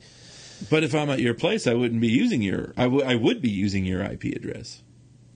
Because I would be on your network. But if I share my password with somebody and we're watching it at the same time at 2 different locations and my password is active, then the 2 passwords are being, and maybe once or twice that sort of thing can happen, but a repetition of the pattern. Yeah. They'll get you with the pattern. But here's the question. Who is at fault? Is it the person who owns the account? I think it would fall upon the person whose account it would have to. Wouldn't it have to be? No, because that person isn't actually creating any infraction. Yeah. If someone was able to steal your password, or you logged into someone else's device and they didn't log you out, then it would have to be the person who's using it, wouldn't it? Yeah. Legally. So that's a sticky wicket there. It's a very weird thing. Yeah, unless you can prove that the person whose account it is gave them the password to use illegally. Whew. Man, that's a lot. Yeah. So good luck, I say. Well, apparently they've already went after a couple people, but I think this is going to kind of be like a Napster downloadable thing. Like, we're going to catch a few people, make examples out of them, and then we're going to let it all simmer down. And that was always the rumor, but it was never said. Mm-hmm. And apparently now they have said, hey, don't you fucking do that. Yeah. Now, because Netflix, of course, is a billion-dollar commodity where it wasn't before, which is pretty crazy because Netflix started out as a little thing. Now but how did they get that way? By people sharing their fucking passwords, and then... True story. Evolution takes place, people get their own accounts, they move, whatever. Yeah. I mean, it's true. Here is the last piece of controversial business that I will speak of for today. Okay. For now. All right. The new Star Trek. So the next thing happens. The new Star Trek. They've come out this week. Sulu apparently is gay, and he has a husband, and the husband is going to be introduced. You say, okay, neat, cool, progressive on Star Trek. Okay. Who played him on the show? It was George Takei. Or not, it was George Takei. Yeah, and you say, well, George Takei is gay, so George Takei is going to have no problem with this. Wrong. George Takei is like, I don't think that is, I think that infects the integrity of the character because he was not written that way. That was my George Takei impression. I actually don't know that he was or wasn't. I don't know that he had any love interest during the course of the show. The original Star Trek people, if you didn't know, isn't that many episodes. It's only like 60 or 61 episodes over 3 seasons. But yeah. Yeah. The story I remember and love is the fencing episode. Yeah. There's an episode where they all kind of go crazy on the ship, and they were going to give George Takei a samurai sword so that he could go crazy because he's an Asian dude, right? And then he went to Roddenberry and was like, I don't want to do that. I feel like it's kind of racist. It's late 60s, early 70s, right? So the culture of that is in the air. So everyone's very sensitive to it. And so instead, they gave him a fencing rapier. And in the newer Star Treks, you'll notice I need people who have combat experience. Sulu says, I took fencing in college. Yes. And so there's a nice tie-in there. Well, and he actually does use the sword on the thing. Mm-hmm. But yeah, I was just surprised. George Takei says no way, and a couple of the other stars stepped up. Zachary Quinto, who of course is gay. I believe. Quinto, I believe. I've been saying Quinto for years. I think you're right, though. He was like, you have a penchant for saying things wrong, because they're funny that way. So I just want to set it straight for our listeners. Yeah, that one I was actually saying wrong. A lot of times I do say things wrong to be funny because I like to be funny. You're like Ricky that way. Yeah, but I was stretching there. Sorry. No, yeah. But I took a stretch. I'm allowed. It's give it a little stretch and a bend. That's right. But yeah, Zachary Quinto was like, "Nah, it's cool. You need to chill." And George Takei didn't say anything. Yeah, I don't think George Takei cares too much. No, he didn't. But he cared enough to make a statement about it. Yeah, I haven't read. Well, George Takei making a statement is him posting something on Facebook. Yeah, but this was more than that. This was an article. Oh, all right. Well, I haven't read it, but an I would article with a quip. Yeah, sure. I don't think it was a full I haven't thing. read it, but I would imagine his... It was somebody probably reached out through telephone saying, hey, did you hear the thing about the thing? And it might have even taken him off guard, and he didn't really have time to think about it. Yeah. So I imagine he was like, well, the character wasn't originally written or portrayed that way, so I don't really care for it, but I doubt he actually fucking Take cares. that in the context you want. But then again, Simon Pegg and Zachary Quinto came up and said, nah, brah. It's cool. It's cool. He needs to be gay, brah. And he was like, I don't see why not. Okay. This is probably what he would say if confronted with it. But it was news, though, and controversial at that. Yeah, I mean, because everybody, I think, would have... Gene Roddenberry do? Yeah, I think everybody would have the same assumption as you did, whereas, of course, George Takei is good with it. But when he maybe even slightly comes out opposed to it in some fashion, everybody loses their fucking mind. And maybe. In their headline says, George Takei hates that Sulu's gay or something. Maybe George Takei did it to get free press. He's smart that way. He might. is cagey like that. Like he could. I don't know he's that got he a would, business mind because like that. The gay rights are a personal thing for him and have been for a very long time. A very long time. I would have a more difficult time believing that, but it is possible. Yeah, but he was not on board. And again, the news. It was newsworthy. Is a lot of. I mean, that was a big headline. Yeah. You know, because most people would, like you said, would just assume. So, anyways, if you want to know about that, you can check it out. Lots of articles out there on that because it made way bigger of a deal than it needed to be. It's just going to probably be one little scene, you know. It's probably just going to be like, "This is my partner" or whatever, blah blah blah. Call him Frank and Steve. Yeah, well, and that's the great thing about Star Trek through the ages that they've always done those types of big public issues get turned on their head in the slightest, smallest, most insignificant ways in the show. So you don't consciously think about it, and the next time you're kind of predisposed to things being okay that way. This is just the way life is, you know? It is. For me, life for many years was a certain way when I was a youngster. There was a show I used to watch on Nickelodeon quite a lot. Hey, starred Mr. Mark Harmon. He was the host of a little show called Double Dare. Mark Summers. What did I say? Mark Harmon. Oh, he's the NCIS guy. Mm-hmm. No, Mark Summers. And he hosted Double Dare. Crippling OCD. Yeah, really bad. Yeah. If you want to see a crazy video, there's a video. This is no shit either. This is matter of fact, if you want to laugh, I urge you all to Google this. It's quite funny. If I would have known we were going to go there before the show, I would have had it. But there was a guest appearance that he had on Leno. This was years ago, where he was on, and he came on after Burt Reynolds. And Burt Reynolds was there, and apparently Burt Reynolds was in a foul fucking mood, or this guy did something. Seems to always be, doesn't he? This guy did something to offend Burt Reynolds, and I think it had something to do with the way that he was sitting in the chair is because his back was faced towards Burt Reynolds. And so he had said something to the fact of, I'm a very clean guy, with the OCD or whatever. And he's like, well, if you're a clean guy, how are you even sitting here if you're so OCD or whatever? And he was like, oh, hey, Bert. And he's like, what are you talking about? And he's like, well, you got your back to me, blah, blah, blah. And then he went into this whole thing, and he ended up throwing some water on him, and like, oh no! Yeah, it wasn't as much like Burt. Like you could tell Burt Reynolds was really mad and couldn't be Burt Reynolds. Mm-hmm. Like Burt Reynolds mad. Like if he was at his house, he'd have been like, "Fuck you!" Maybe even get into a duel, perhaps slap somebody with a white glove. Never heard and from go again. out back and just Alexander Hamilton the thing. But no, it was just a really weird, awkward thing where Burt Reynolds appears to get very mad at Mark Summers because he sat. Not all the way with his back like 3/4 turned to him, kind of like I'm facing you right now. Yeah, like if there was a chair next to me. Yeah, if you think the typical late night setup, you have the desk on the viewer's right side, and then the chairs on the viewer's left side. The chair's facing outward. Well, and it's in a V. We call this facing out. Yeah, cheating out on the cheating out stage. Indeed. So that it looks like they're talking to each other, but in fact, one's talking to one corner of the audience, and the other's talking to the other corner of the audience. It is an illusion for the eye. Indeed.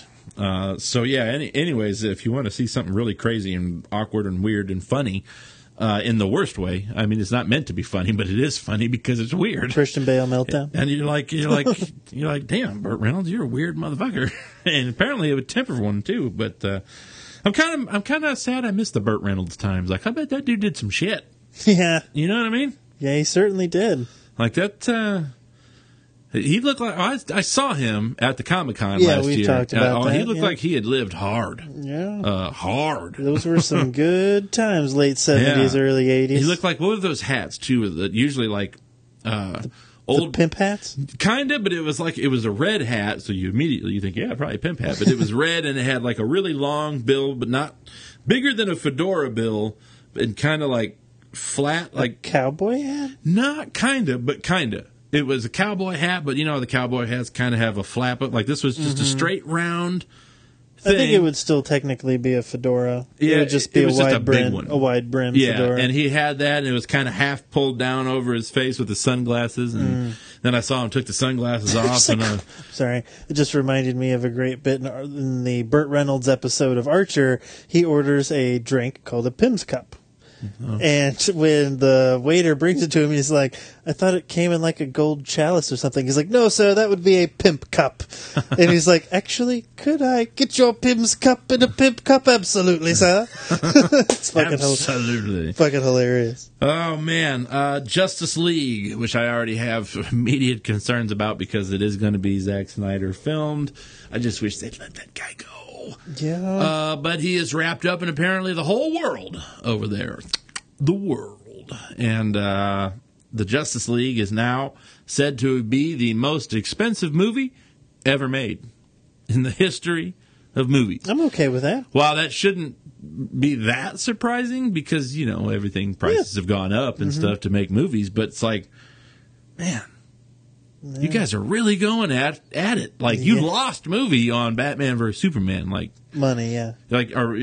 Sorry. I mean, you say, well, they made tons of money at the box office. How did they lose money? They didn't actually lose money, but it did not make what they thought it was going to make, so they see it as lost money, potentially lost money. Yeah, when you budget for a movie, you estimate income based on previous sales and stuff. The estimated box office and the box office that they thought they were going to get was not quite the box office that they actually got. And while they shouldn't even be complaining because they got like massive box office, it's like somewhere like number 8 or 9 worldwide. They didn't get Marvel money, did they? Yeah, they did not get the money that they thought they were going to get. It actually felt quite a bit short.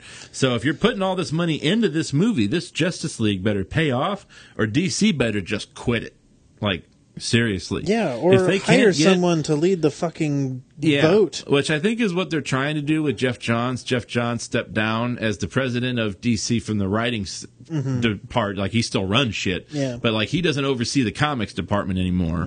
He oversees DC as a corporation now. And he's like, I need to get our movies right. Yeah. And I hope that his involvement with this new one is going to right the ship. Because if you let Zack Snyder just go and go and go, his mind is going to create some weird shit that don't need to be created. And not reel really, that in. Yeah, not create a tight storyline. No, a storyline that's actually so loose that you leave with way more questions than you came in with, and not in the good way. No, yeah. Not in the good way. Yeah. So fucking giant plot holes you could drive a house truck through. Yeah. So, but yeah, Justice League, most expensive ever. It does have J.K. Simmons, and he is ripped as shit. Like, I don't know if you've seen his workout pictures. Yeah. Motherfucker is shredded with his Santa Claus beard. Oh yeah. He played in the. He shaved the beard now. He played in the Celebrity All-Star game for the softball that they do. Oh, cool. He was in that yesterday. Not the Futures game, but the pastime or whatever. Yeah, they play with old players, and it's softball, and then it's mixed with equal parts celebrities and old ball players. Yeah, it's like a Pro-Am tour. Yeah, it takes place earlier in the day in the ballpark before the home run derby. Yeah, they set up a fake fence for the home runs. Yeah, they bring in a nice little fence out there. You can always tell who the real players are, too, because their swings are, like, perfect. Yeah, they fucking crush it. Yeah, and they hit that softball like a softball ain't never been hit before. They smacked the shit out of it. Do you remember the old show Pros vs. Joes? No, I never saw that show. They would bring in just regular dudes to play against, like, stars. Kind of like American Gladiators? No, yes, like but Nitro? actual professionals. Oh, shit, like Michael Jordan? There was one where they had guys hitting softballs against a major league pitcher, and for the life of me, I can't remember who it was. I'm pretty sure it was a Yankee, though. Oh, damn. And one guy actually hit an honest-to-God home run. Oh, shit. And he was just a regular dude. Yeah. He was like, I played baseball through college, and they do different events. So you play, like, a football kind of training exercise for an event, and then you do this baseball sort of a thing for the second event. Huh. People get eliminated. And he was like, man, I'm just hoping I can, do well in this one, because this is where I should shine. And he actually hit into the first row, but still, it made it the fuck out of the ballpark. I remember Shaq had a show where he would randomly beat professional athletes at their own sport. Yeah, I remember that. Shaq versus the world or something? Shaq versus the world, and something he would like just that? go, and he would, like, take on famous people in their own respective sports. Right, yeah. And one of them was Ben Roethlisberger. Oh, no. He didn't win that one. I don't think he will. No, there was a couple of them he didn't pull off, but most of them, and this was like, you would think it was rigged, and it was not, and legitimately he pulled off. Like, Shaq could haul off and crank some homers. Yeah, he's an athlete, yeah. All he had to do is throw a little body weight in there and follow it through with that. Twist them hips, baby. Giant muscular arms and legs. So that man is going to be good at almost everything. What I don't think will be good is a new musical coming out based on the works of True Blood. True Blood, the musical, which actually is not quite true because True Blood, the TV show, is just cheesy enough to where I think it could make an easy transition to Broadway musical. Yeah, and that's not the worst idea I've heard and actually seen implemented. Yeah, so. It's Spider-Man on Broadway after dark. What Julie Taymor says, you guys are too crazy for me. I mean... Yeah.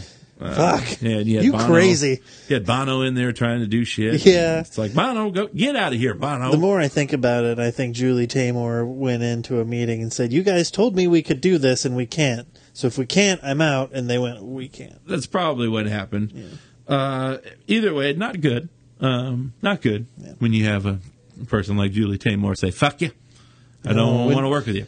Yeah, Any of you. This is like Scorsese, okay? This is for theater. It is, yeah, for theater. So it's like Scorsese saying, the work environment for this movie is not safe. I'm fucking out of here. When she says it versus James Hetfield, there is a difference. Yeah, because she can say, "I am a master of puppets." Yeah. And not be lying. Like, she is for real a master of puppetry. She traveled the world in her college years to learn different art of puppetry. Yes. Shadow puppetry, body puppetry, all kinds of shit. Whereas James Hetfield will say, fighting for you in my dreams. I believe that was off the Battery? It was on Master of Puppets, which had right. Battery. That's it was the first song. Mm-hmm. But so two very different Masters of Puppets. But I guess both have a claim to that in one way or another. Some would argue that Metallica is the one and only Master of Puppets, but they'd be wrong because Julie Taymor is damn impressive when it comes to puppetry. Indeed. I've seen some shit, folks, and so can you if you want to rent or find on. They've had plenty of behind the scenes and things to document her learning and showing of the crazy. As I know now, she has 2 books. Mm-hmm. The special features for the movie Titus are fucking amazing. And I'm sure you can Google opening number for Lion King Broadway. Can you get? Is there any like DVD copies of that out? Because it's been out for so long. Titus? You could no. Of the Lion King. Oh, no, I don't think you can get the whole show, but I know you can get bootleg clips and stuff online. Okay. Well, I mean, that show has been out and famous for so long. Like, we're talking life-size elephant puppets walking down the aisles of theaters. I think you can argue that it was a at least revolutionary, game-changing moment of theater with the Lion King. And that's not even the most impressive part to me. That Mustafa face in the fucking clouds, it made me weep. It was so fucking pretty beautiful. Crazy. And I saw it on tour. This wasn't even the real thing. Yeah, and that's that is that's the theater folk in us coming out. We get impressed by that stuff. So the last thing here that I'm going to end this on is the best note possible, and that is Hey now. I like The Warriors, the movie. It's great. It's based on a comic book. Are they making that a musical now? Play coming to a Broadway stage near you. No, coming to a small screen near you soon. They're making it into a mini series, and it is going to be done. This is what really gets me excited. The Russo brothers. You say, who the fuck are the Russo brothers? The Russo brothers are the guy that just did Civil War. The Russo brothers are the guys that did the Captain America movies. The other ones, they're badass. So that's great news. That is great. Warriors, that's come right. out and play. Based off the semi-mythical tale of the 300. Really? I did not know that. Yeah. But I can dig it. That's for sure. Nice. And I will. Can you dig it? I can dig it. And you know what else people will dig? Trailer time right now.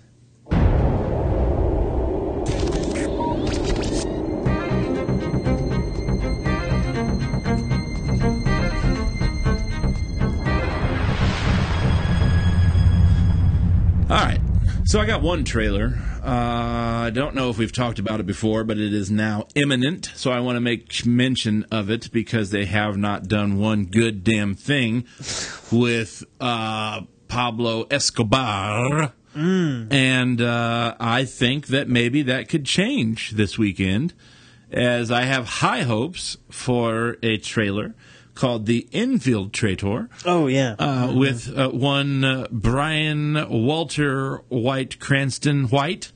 I like to start calling, I've started calling Patrick Stewart. I've started calling him Patrick Jean-Luc Stewart Picard. He wishes his name was that cool. You know you're badass if you got a 5-word name. You know, but yeah. So the Infiltrator is, if you look at it the right way, the poster kind of looks like Stan Lee in his middle, like 60-year-old Stan Lee. Yeah, he really does. The way that he's done up with the mustache, it looked like Stan Lee from the 70s. But it's not. It's Bryan Cranston, and he is, and I'm doing exactly what he says he is, trying to infiltrate into Pablo Escobar's camp, and I want to see that. Yeah. I would like to see a good damn Escobar movie. Like, you can't get one. Even the fucking fake one in Entourage was a stinker. It's like, damn it. Yeah. So you can't get a good one. Well, they did have the Narcos. Yeah, I heard that wasn't very good. Oh, I heard it was great. See, I didn't see it, so I can't. I tell you this, Joe Rogan fucking loves it. Does he? Oh, yeah. See, I've heard the opposite from a few people. He will not fucking shut up about it. I've heard from a few people that it's not very good. Interesting. So that's the Netflix, right? With Benicio del Toro, is that right? Mm-hmm. Yeah. Not seen it, so I can't attest to that. But I can say The Infiltrator looks quite good. So that comes out this weekend. If I have a chance to see it, I will. I know we'll get a review on it soon. I just don't know if it'll be this weekend or not. If I can, cool. If not, it might be one for the week after when I can get to it during the week or something like that. But that's what I got for the trailer time. That's all I got for the trailer time. I got one.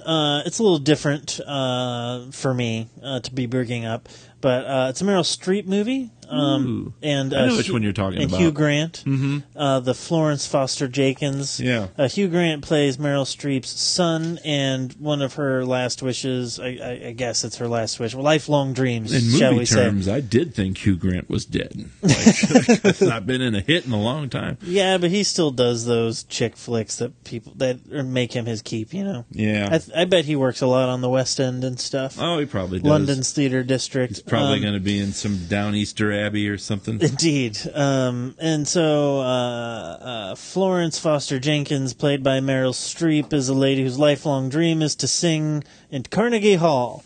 And she trains, and she's not good. And kind of like a movie I saw today. Yeah. Mm-hmm. I was just going to make that reference. That's a new it's a new trend that it seems to be catching on, at least, because people have learned how to make it work. People who try hard. Yeah, it's the participation ribbon effect, where some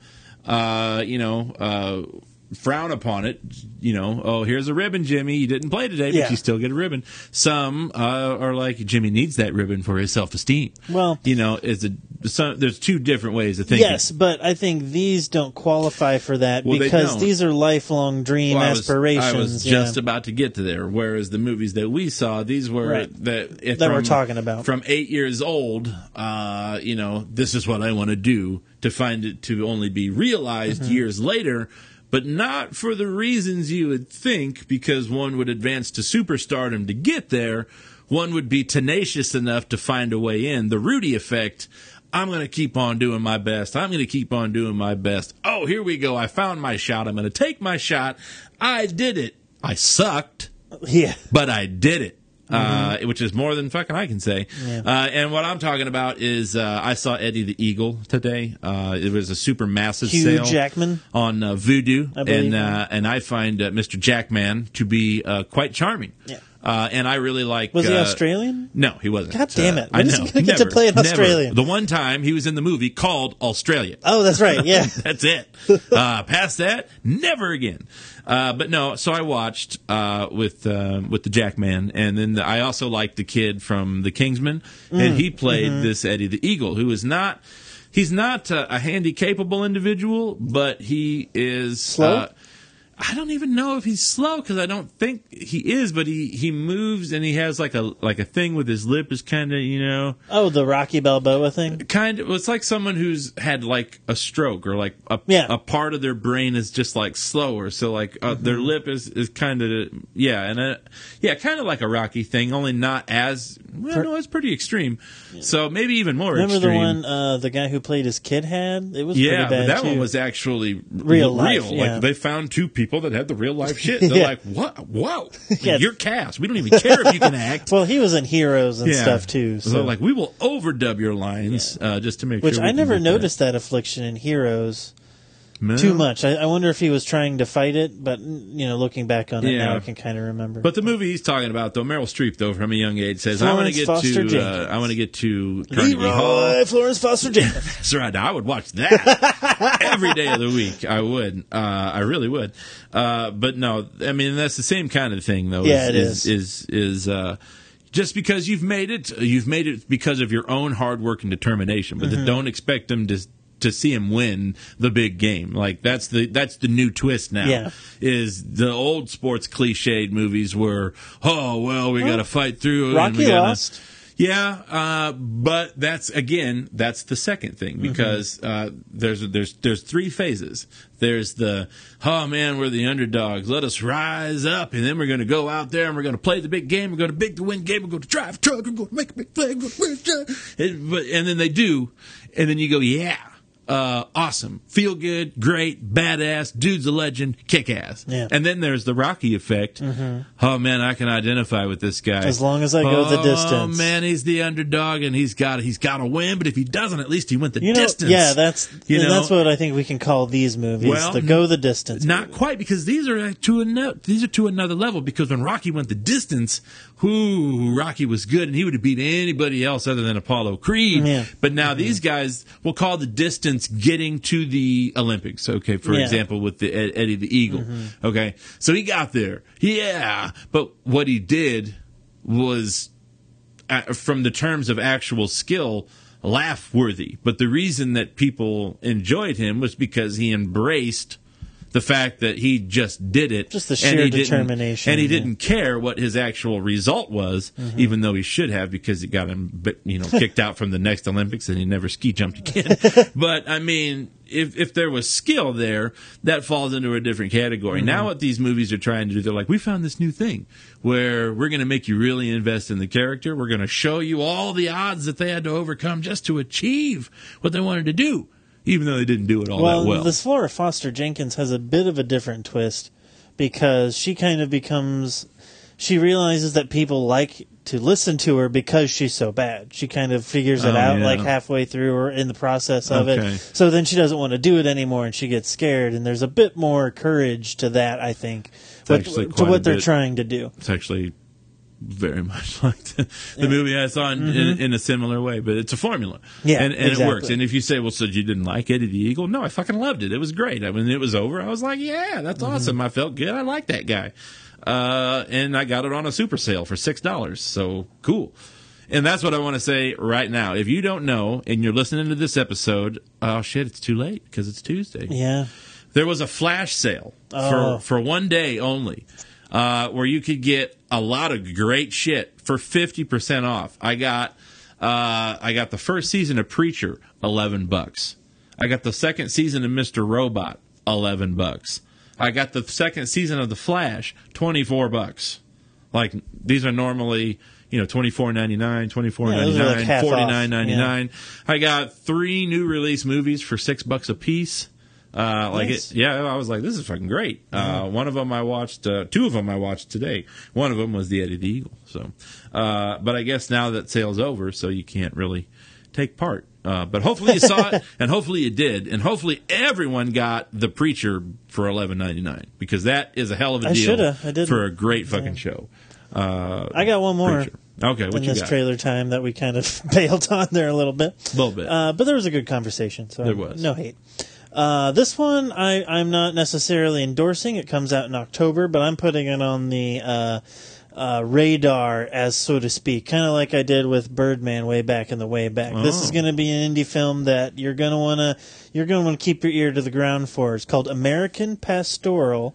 It is starring Ewan McGregor, Jennifer Connelly, and Dakota Fanning. I do like It's Jennifer based Connelly. on a quite popular novel, but more than anything, directed by Ewan McGregor. Oh, first? I don't know if it's his first, but it's the first I've ever seen. Yeah, it has to be somewhat Up there, yeah, very infantile. fresh. But this looks like it's going to be. It has the potential to be quite the indie movie. So keep your eye out for it. American Pastoral. William H. Macy had his recent directorial debut with a movie. Supposed to be really good. I haven't watched it yet with the late Anton Yelkin that was in there, but it's called Rudderless. William H. Macy. I've seen that around. Yeah, his directorial debut. Billy Crudup, Anton Yelkin. It's supposed to be great. A friend of mine says it was awesome, but some other reviews say it's not. So I haven't seen it yet, so I don't know. Hey, that's the way indie movies go. It's out. You can watch it, I think, on... I don't know. It's on Stars Go, I think. Maybe HBO Go. It's on one of those Go, though, things. Oh, it also has Uzu Aduba. Yeah. From Orange is the New Black, who she turned in the strongest performance on the new season by far this year, I think. So, but yeah, there you go. Great, long, extra cool trailer time there for you. And we're going to go ahead and move into our really abbreviated television time because I only got one show to talk about. And we're going to do that right now.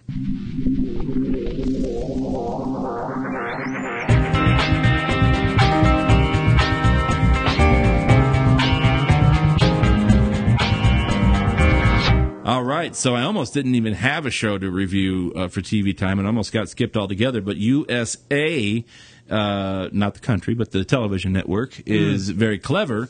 I thought they were dead. Yeah, no, they had Mr. Robot, brought him back to life. And Mr. Robot's got its second season coming out. Golden Globe winning show.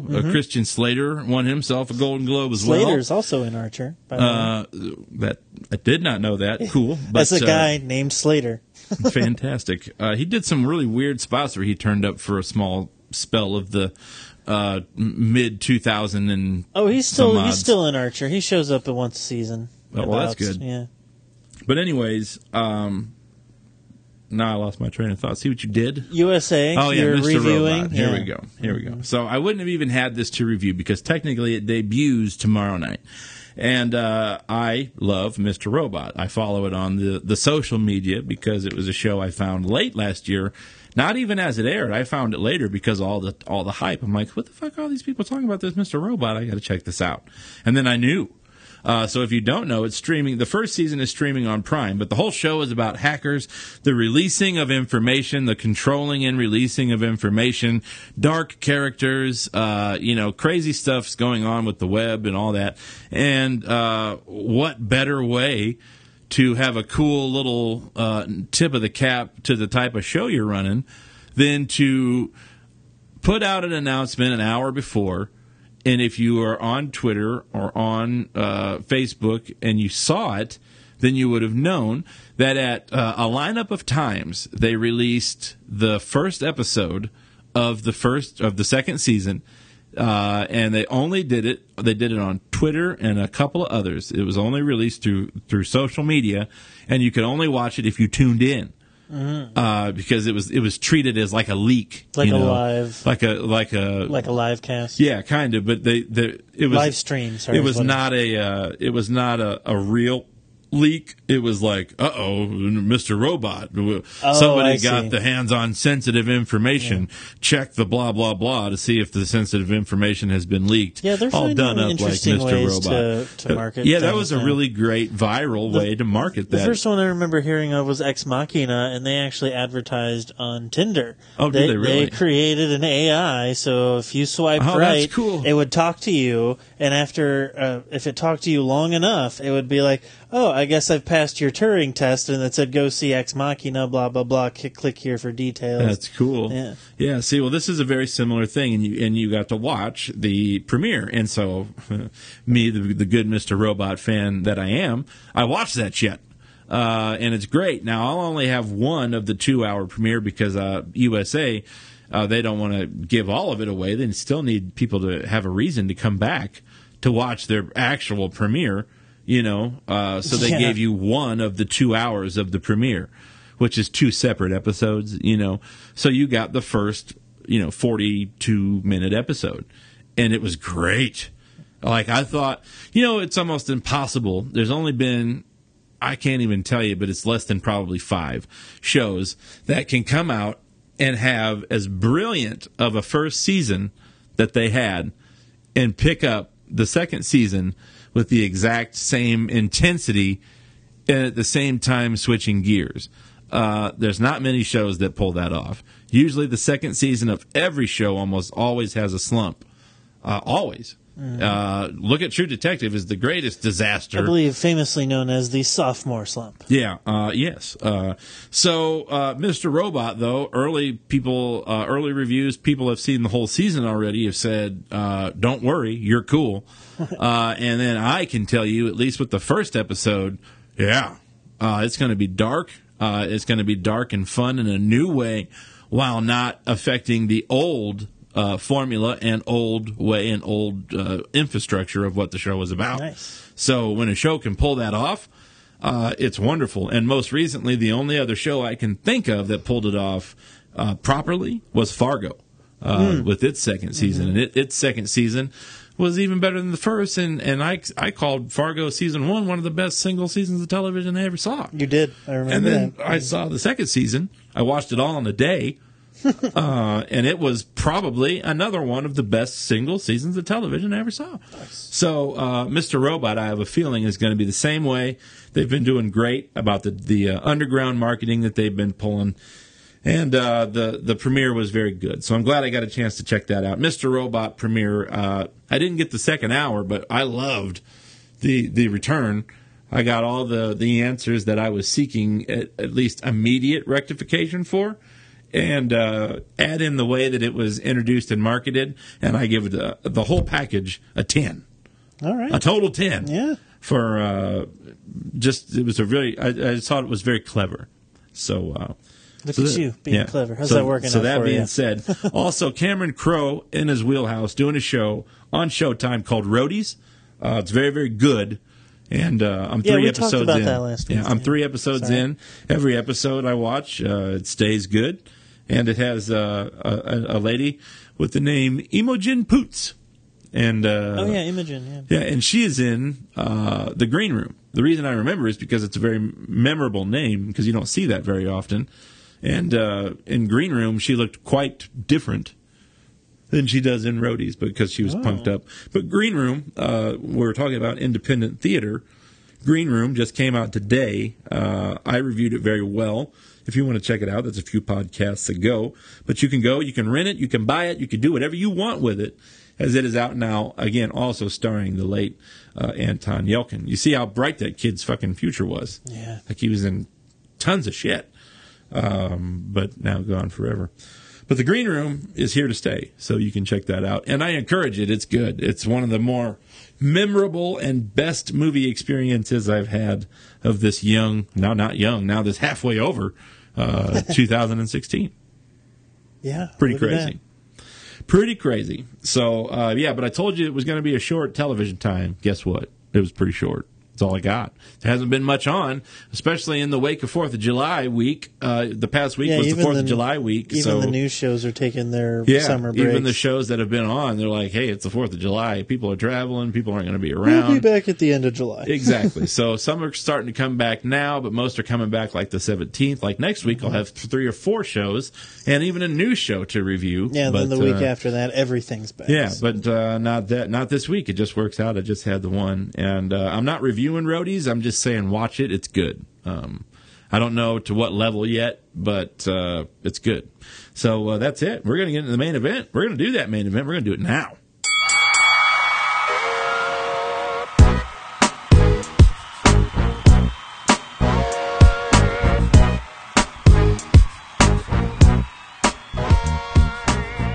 So I'm going to go ahead and have J-Rod kick this bad boy off because he went to see a film that I did not have a chance to see. I wanted to, but I never made it out to check it out. But it's one of those, if you don't catch it, it's gone. It is. It is one of those. A couple of people I know saw it. Our friend Matt saw it, and he said it was pretty good. And you saw it. And if I'm not mistaken, you told me that you thought it was all right. So why don't you tell these folks? Thanks for blowing up my spot. But yeah, I did think it was pretty all right. Kaboom! So, Paul Dano plays a man, what was his name? Harry? An actor I hate, by the way. Oh, Hank, yeah. I hate Paul Dano. Oh, really? I don't like him. Hate him? Yeah. All right. Well, you might like him in this movie. And I mean, by I mean not absolutely hate, if that's your typical stance. It's a weird reason why I dislike him, and it's because he did the movie There Will Be Blood. Oh, yeah.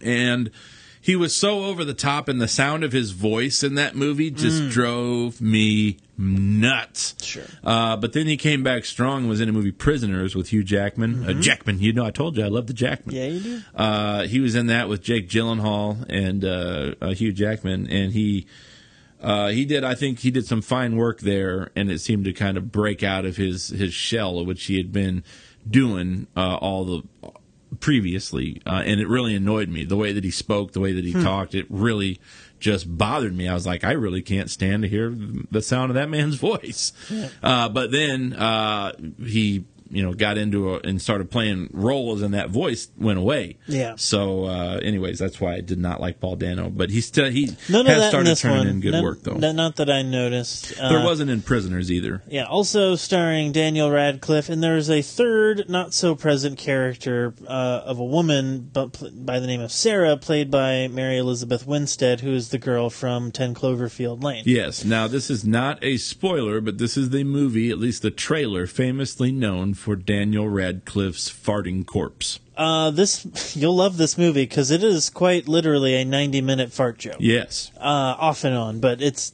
pretty good. Yeah, and everybody knows I have a penchant for the fart jokes. You do indeed. So Paul Dano plays a guy named Hank, and the beginning of the movie, he's trying to kill himself, and in the act of killing himself, he notices a body lying on the beach, and so he stops what he's doing. He goes.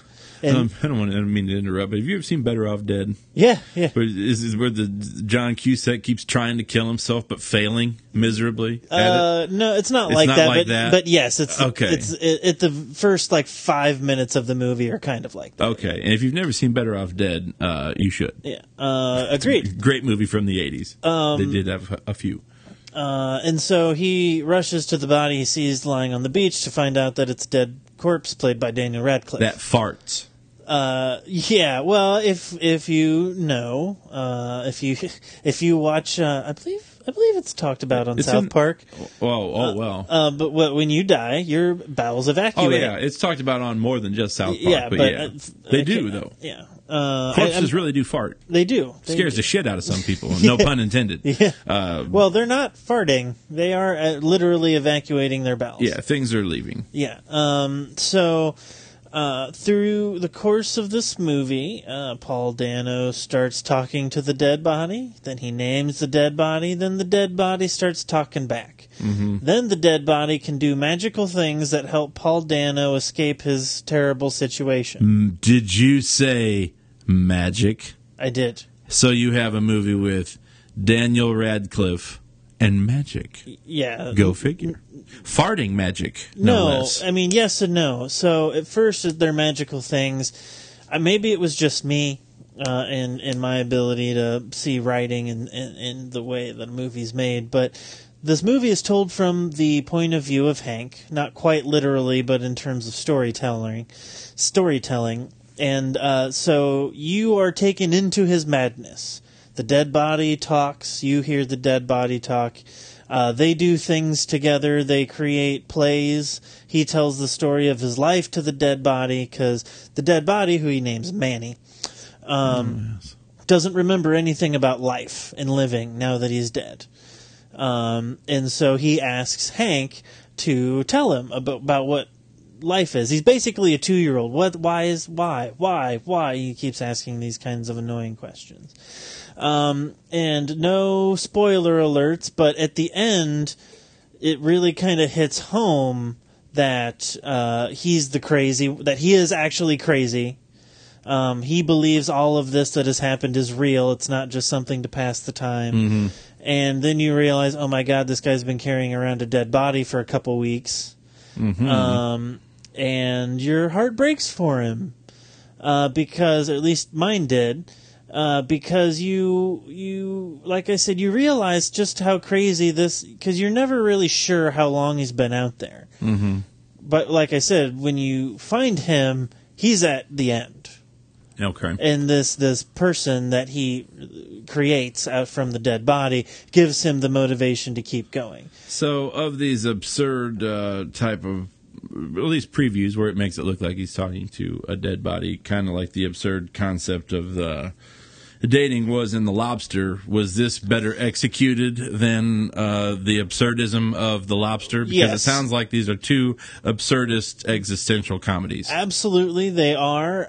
This is much tamer than The Lobster. Yeah, The Tamer Still was too full much, on. Like, God dang, pull back that throttle there. Yeah, so there was a dude who came in. He came in a couple minutes late, but not dramatically late, and sat down. And it was me, my lady friend, and him. And he left. He's like halfway this. into it. We were giggling and enjoying ourselves, and he just, nope. This should come with the when me and J Rod finished watching The Lobster. Yeah, that's the story I was just going to tell. Yeah. Then I shall allow you. To do so. As we were leaving, there was an elderly couple who one of them asked us if we were going to see that again. You guys going to come back and see that again? And then a few moments later, the lady said, "Well, that was 2.5 hours. I'll never get back." And she wasn't lying. Yeah. I mean that's true of even a good movie. Yeah, so. I'm a little harder on it than it sounds. I actually did like some bits of it, but it was fucking weird. But they are in the same vein. This is much more well executed and much less weird because it's set up. The premise of it is this guy is crazy. Okay. And so you're kind of, at least I am, a little more willing to go along with it rather than this absurdist world is created and just fucking deal with it. You know, so there's a little bit of give and take there. So, what would you say on a recommendation scale? Because obviously, due to the subject matter and the absurdist nature of the movie, it's not going to be for everyone.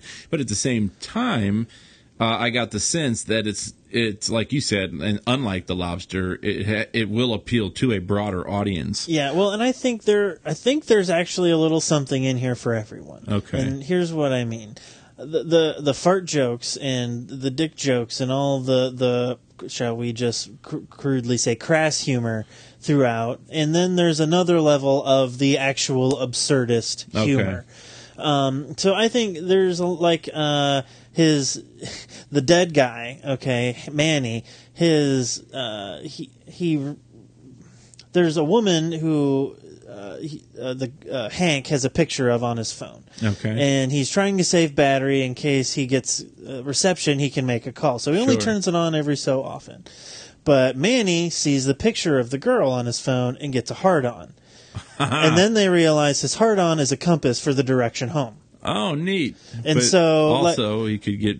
that has also happened in cases of dead bodies, though. Yes, that does happen. And then there's things like if they put rocks in the dead guy's mouth and he gives them the Heimlich maneuver, it shoots like a gun. Or anything, not just rocks, but like he defends off predators that way. He shoots like grappling hooks out of the dude's mouth. I have a feeling this will be coming to the digital markets in a relative soon. Yeah, I would say fashion. quite soon, and I think a month or so. Maybe I think there's something in it for everybody. I think most people will watch this once and say that was enough. I'm never going to see that fucking thing again. Yeah, I do want to see it though. Well, if you were to put a number system on it, what would you give it? Well, this can only be subjective, meaning these are my numbers because I can't tell you how you're going to view this movie. Especially with a movie like this. Yeah, but I mean, I rate it very high. I'm going to go a solid 80%. Ooh, that's good. That's a good J-Rod number. I've heard from others too that this movie is even though it's weird, it's very good. That's encouraging because all I had known about it was Farting Corpse and Talking Dead Guy, and I was like, I don't know about that movie. It's very much more an American comedy than The Lobster was. The Lobster is very much a British comedy. Boy, that asks a lot of you, too, The Lobster. I'm like, damn, Lobster. This doesn't fuck with you nearly as emotionally. Yeah, that hasn't gone out of my head yet either. Yeah. Like, that movie was fucking weird. Yeah, man. That's a real roller coaster. And of course this is too, but it's all in the trials of tribulations of this dude who is stranded trying to get back home. I gotcha. Okay. So, recommended, though, for at least everyone to watch at least once. If you can handle a weird movie, and you know you are, if you go, I can handle a weird movie, then this movie is for you. Yeah. There are people, like Anna, the beloved who would probably Anna, not like that. Yeah, who would not like this movie. No. If you want to go and get your story straight up and don't give me no bullshit, then this is not for you. Yeah. That makes sense. Now, a movie that you can argue is for everyone would be The Secret Life of Pets. Oh, yeah. Yes, you could make that argument. And a lot of people went out to see it, a lot to the tune of over $100 million. Yeah, it's number one. In 3 days. Number one this week. And I think it will still be number one over Ghostbusters next week. Yeah, probably. And this is Oh, I'm sorry. I would like to backtrack slightly because I just clicked on it. The Rotten Tomatoes for Swiss Army Man, Critics 64, Audience 81, which doesn't happen that often. Especially for a movie like this where the audience likes it more. I was going to say with a movie like that, it doesn't. That's actually quite telling. Interesting. So The Secret Life of Pets, though, it has a broad appeal that everyone can love. I'm sure somebody has at least had a pet from most or some point in their life, you know? Yeah. And this is about those there. Now, me and Anna, as pet owners, we're really excited to see it. It looks pretty funny to us. So we went, and we were excited. And we did. We laughed. This is the same people that do the Minions and the same people that do Despicable Me and stuff like that.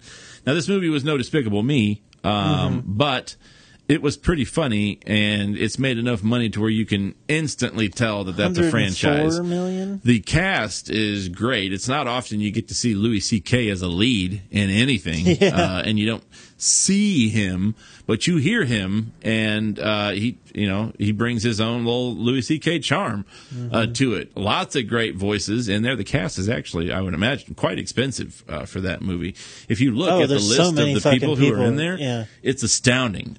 Maybe depending on how many days they had to be at the studio. Yeah, but I'm telling you, though, there was big names in that movie, and it was very enjoyable. I liked it a lot. Now, I will say this.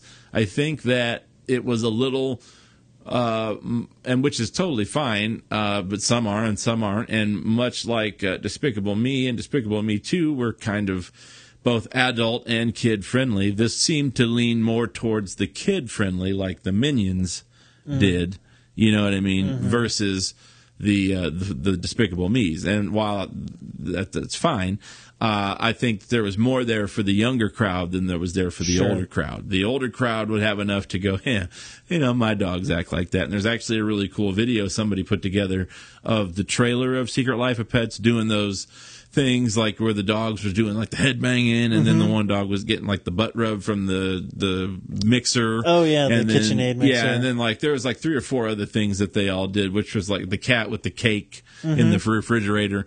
Well, they like showed the thing from the Secret Life of Pets, and then they'd show the real animal doing the exact same thing, which is pretty clever. And they whip that up. And if you go and see that, you're gonna like it a lot. You'll laugh. You're not gonna walk out of there going, well, I hated that movie, because if you go out there thinking that movie is like crap, then you might have a black heart, a heart of stone, so to speak, because it's a nice, cute, happy little movie. I hate using the word cute, but I mean it is.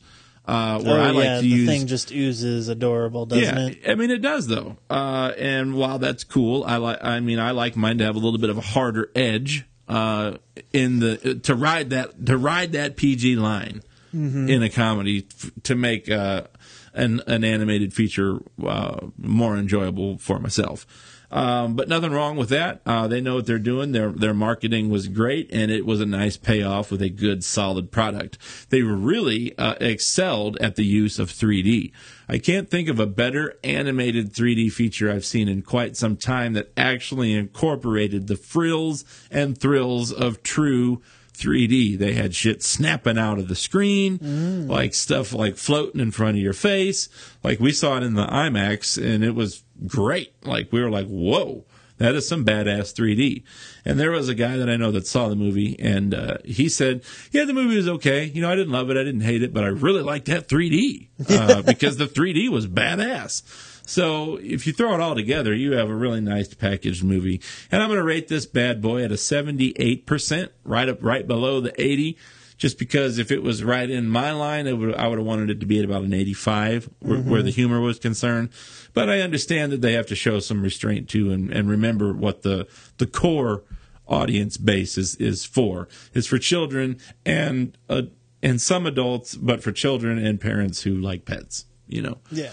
I am just the adult who likes pets, so it's a little bit not as much massively there different, for you. but I couldn't get as much of it as, let's say, like your nephew would. You know what I mean? Like he would be laughing at some stuff that I would be like, huh, okay. I kind of like the BFG. Oh, sure, yeah. In terms, like I said, the BFG was not a bad movie, and I think I gave it the exact same rating, coincidentally. But it's because this moved, though the BFG kind of drug a little bit. But I just think that it's more for the younger audiences. But that doesn't mean if you are an adult that you shouldn't go see it. Yeah. And if you have kids, it's perfect. I think that's DreamWorks' jam, though. I really do. It is. It seems to be their philosophy as a company, and hey, more power to And you. you know what? But you got to understand now, this is not DreamWorks. This is not. Illumination. Oh, that's right. Yeah. So I think what it is a former They've got another side one. department. They do. They have one coming out this Christmas Sing? called Sing. Yeah. Yeah. Which they have a loose trailer out for right now. But, yeah, you know, Kind of like that first Pets trailer where it didn't give you any of the story, just some funny stuff. But The Secret Life of Pets is a strong 3.5 stars. 3.5 stars sounds worse than it is. It's really more like in between a 3.5 and a 4 star. But there is no 3.75. So I create one. There? Yeah. And that's what I give it. It's your scale. Yeah, I mean, and that's come on. what I give it. If it was a numbered scale, it would be right at the 78 for me and for my liking.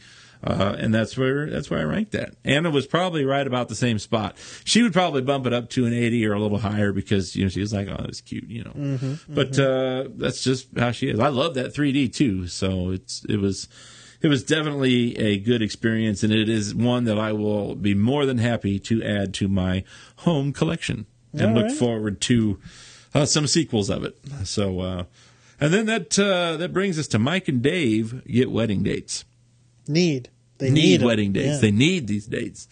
And you say that movie, I don't know if they're going to be able to pull that off. Good trailer. Good people. I love all those people. I was just about to say, if it was any other cast besides those 4 people, maybe not any other, but most any other cast, you can't remove Anna Kendrick and you can't remove Zac Efron. Oh, really? Because those two were the the foundation, the base that made the movie funny, because they really were, especially Anna Kendrick. And my love for Anna Kendrick runs deep. Agreed. I love that woman. She makes me laugh every day on the online outlets, and she just seems like a really cool person I would like to hang out with. If you don't follow her, you're missing out. She is funny, and she fucking tweets out funny shit, and she's funny. Legitimately funny and legitimately cool, and I would like to hang out with her. I would. And not for the, you're a good-looking lady reason. Like, I would like to hang out and play video games with her. Same as Aubrey Plaza, who I do like, but not nearly as much as Anna Kendrick. Aubrey Plaza does her Aubrey Plaza thing, and that's fine. Because, again, we've talked about actors and actresses that are like that, but Aubrey Plaza does not grow. Aubrey Plaza. Well, we've also talked about people being typecast and they aren't allowed to grow either. And they're not allowed to. No, maybe they don't want to. Maybe that's just easy money, and that's what they do. And they're so good at being them that it's fine. I don't necessarily think Aubrey Plaza is big enough to where she can just rely on her own attitude to run her career forever. Yeah, I mean, Michael Cera built a career off of being Michael Cera. But again, though, it's a short-lived career because he was only Michael Cera. Yeah. And that's where she is at the crossroads with. She is either going to be able to evolve or she's not. And the last time she tried to evolve, it was that weird zombie movie, Life After Beth. Oh, yeah, something. I kind of like that. And it was okay, but not great. And that was the first time she was different. Yeah. But the movie itself, it was not bad, but it wasn't great either. But I would like to see her do something different, because every time I see Aubrey Plaza, like Leslie Jones, it's the same thing. Not to the stereotype of the racial stereotype to where Leslie Jones is playing, where she is always an angry black woman, yelling and being, what's the word that I'm looking for here? Braggadocious? Yeah, I like that. Just very boisterous. Yeah, boisterous is what I was. Very, and I knew it was a B. Yeah, the presence is there, and it's just that's fine. But again, that's all I've seen from her. She always does that character, which I'm not saying she can't, but maybe not. But I don't know if she has. I haven't seen it yet, but it's a small sample size because I've only seen her in SNL and the occasional cameo where she does the same kind of thing. Yeah. But I mean, that's another thing when I talk about the Ghostbusters trailer that's so bad about it is when it shows her part at the end with the power of Penny compels you. Power of Pain. Penny. Oh, is it? Yeah, because that's her name. Oh, okay. She is Penny. See, I always thought she was saying the power of pain. The power of Penny compels you. Wha-pow. Yeah.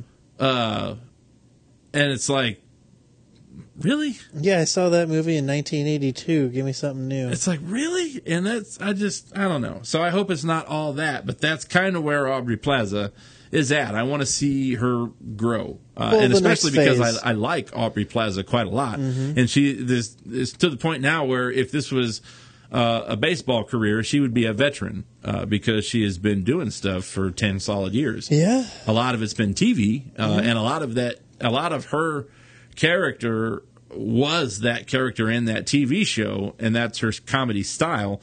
So I don't necessarily. I guess comedians change less than others, I suppose, but it's still they need to grow some, and she has not. Yeah, I guess. Not long-lived comedians. I mean, Billy Crystal started out as a stand-up comedian and doing comedy. But he evolved, though. Yeah. So did Louis C.K., and he still does stand-up. But Louis C.K. managed to find a way to do it his own way and be great.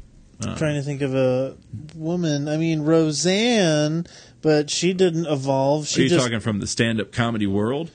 I'm just talking comedians in general. You could say Amy Schumer maybe as a lady, or you could say maybe but she's only Eliza Schlesinger or she's whatever. She's only tried started her transition. But it was a solid one. Agreed. And just like Eliza Schlesinger, too. Yeah. She's breaking out on Comedy Central right now. Yeah, she's got that game show or whatever. Yeah, and it's people are responding well. Good, and I think for her. God, she's so fucking she is funny. Great, too. And I really want to see her go far. And I feel like I have a personal stock in some of these ladies because I saw them flourish from stand-up comedy like the Last Comic Standing, where that was their exposure, and they didn't have any yet. And then now, I never watched that show, but I watched their early Netflix specials. And what's great is the total hipster trope. I liked it before they were popular, but I don't say it resentfully. It's just a matter of fact. So I've watched them, and I want good things for them because I always thought they were funny. Yeah, the only thing I say that about is Deadpool, because damn it, that was mine.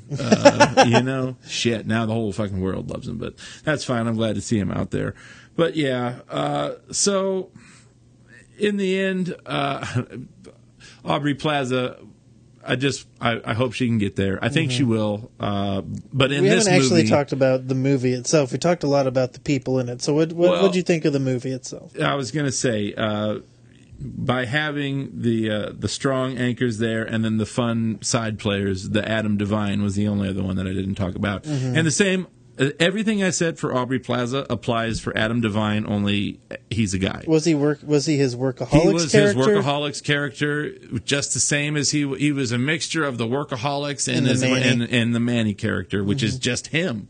That's who he is. And he was more so the workaholics character. I think there's probably a product of impromptu comedy training that goes along with that. Well, especially with their troupe, because he is from strictly improv comedy before that's what made him famous. I think Aubrey Plaza is too. Which she very well could be. I think, wasn't she a groundling? Yeah, I think so. I know she was one of them. Which is the LA Second City. Yeah, and those for shorthand. When you do those kind of things too, you get into this pattern. Yeah, and it's not just that. You start from a place of honesty. So you start by being a caricature of yourself. Which helps you be more flexible in the various scenes you have to play. Yeah, but you do that for 7 years, and it's kind of hard to get out of that pattern. Yeah. It's there's an old thing in the theater business where if you're an actor, they say don't go and learn a monologue until you've learned how to say the monologue. Because if you go and you learn your monologue and it's not how your director wants you to say that monologue, you're going to have to relearn that. And relearning a monologue after you've already committed it to memory in an entirely new way is one of the hardest fucking things. Yeah, and there's a difference between memorizing the lines and then memorizing the thing itself. Exactly. So you just got to know what your intentions are.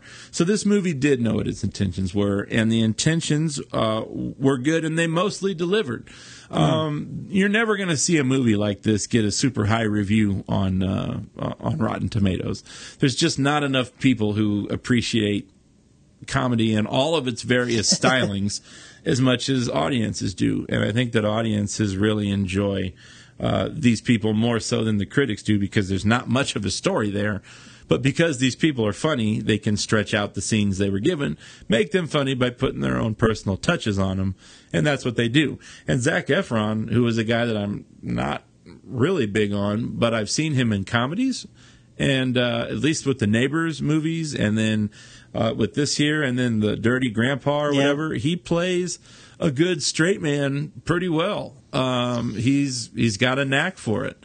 He's a good Dean Martin, huh? Well, I mean, and he can do the other as well. I really have enjoyed his post-Heartthrob / High School Musical career, where he was kind of like, all right, enough of the Disney shit. He's the only one. Yeah, he is. That's left still. And he has done his own thing. And for that, I see even more credit, because it's hard to leave a money-making machine when you're in it, but you do it because you just don't want to do it anymore. It's hard to walk away from that worth that money. But they're throwing massive amounts of money at you. That's why he did 3 of those damn movies.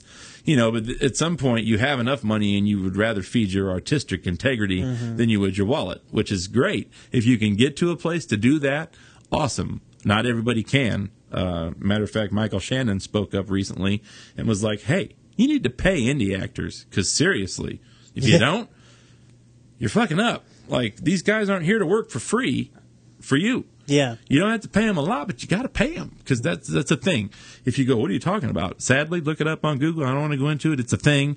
Indie actors that aren't like Michael Shannon, that don't have big screen careers with big screen budgets, they'll do their indie movie and you'll get paid $100 for the run. And you go, that's not possible. Oh, yes, it is. Yeah, it is. And sad but true. Yes, it is. There's a way to do that where you pay them a little in the beginning, and then if it gets picked up by a studio and then distributed, then you work in residuals. I know that fucking sucks for the producers and whatever, but tough cookies, that's the kind of movie you're making. Yeah, and sometimes when you're in an indie market like that, you're going to need that person's name to drive your movie anyways, and if you don't, then you're not going to make anything, so it's better to give them a piece of the back end because you don't actually have to pay them up front. That's how George Lucas got fucking rich. Well, and that's how the business works in a nutshell. There's obviously more intricacies than that, but that's how it works. Yeah, absolutely. But in this movie here, it's exactly what you think you're going to get. Do they show all the funny stuff in the previews? No, they don't. And this is where I actually bumped the review score up of this. I saw that preview quite a bit because it was funny. They showed it in front. We see a lot of movies, and they wanted to market it. And the trailer made us laugh, did it not? Yeah, it made us laugh quite a bit. Yeah. Guess what? There was not a single take that they used in the trailer that they used in the movie. Oh, good for them. And I was like, fucking A. Because I saw the part coming up, and I'm like, here's the part I've seen in the trailer a million times. And it was a totally new cut. Good. And I'm like, awesome. And that is non-lazy filmmaking, and so I bumped the fucking non-lazy trailer score. Making too. It is. That's not giving away all your good shit because people say, well, why did I go see that? I saw all the funny shit in the trailers. I promise you didn't in this because everything you saw in the trailers and in the movie, it's a different joke, a different punchline, and a whole different feel to some of it. Yeah, starting with the trampoline scene. Oh, so all right. Just totally different. So, yeah, if you're not aware, when you write a script like that, especially in a comedy, the lines aren't always written verbatim, meaning they don't necessarily want the actor to say the line the way it's written. They allow for personality to come in. They do. And sometimes the director will just say, you know what you guys are doing is funnier, just go for a while and I'll stop you when we're done. We're going to let camera roll, just bust out 10 minutes it takes. That's why you can type in, you can look this, you can actually do this. If you type in TJ Miller insults boss on work or on Silicon Valley for 5.5 minutes straight, you go, nuh-uh, and it really is TJ Miller coming up with insults, not taking pauses in between and never repeating himself for 5.5 straight minutes of a reel, which they used 3.5, 4 seconds of.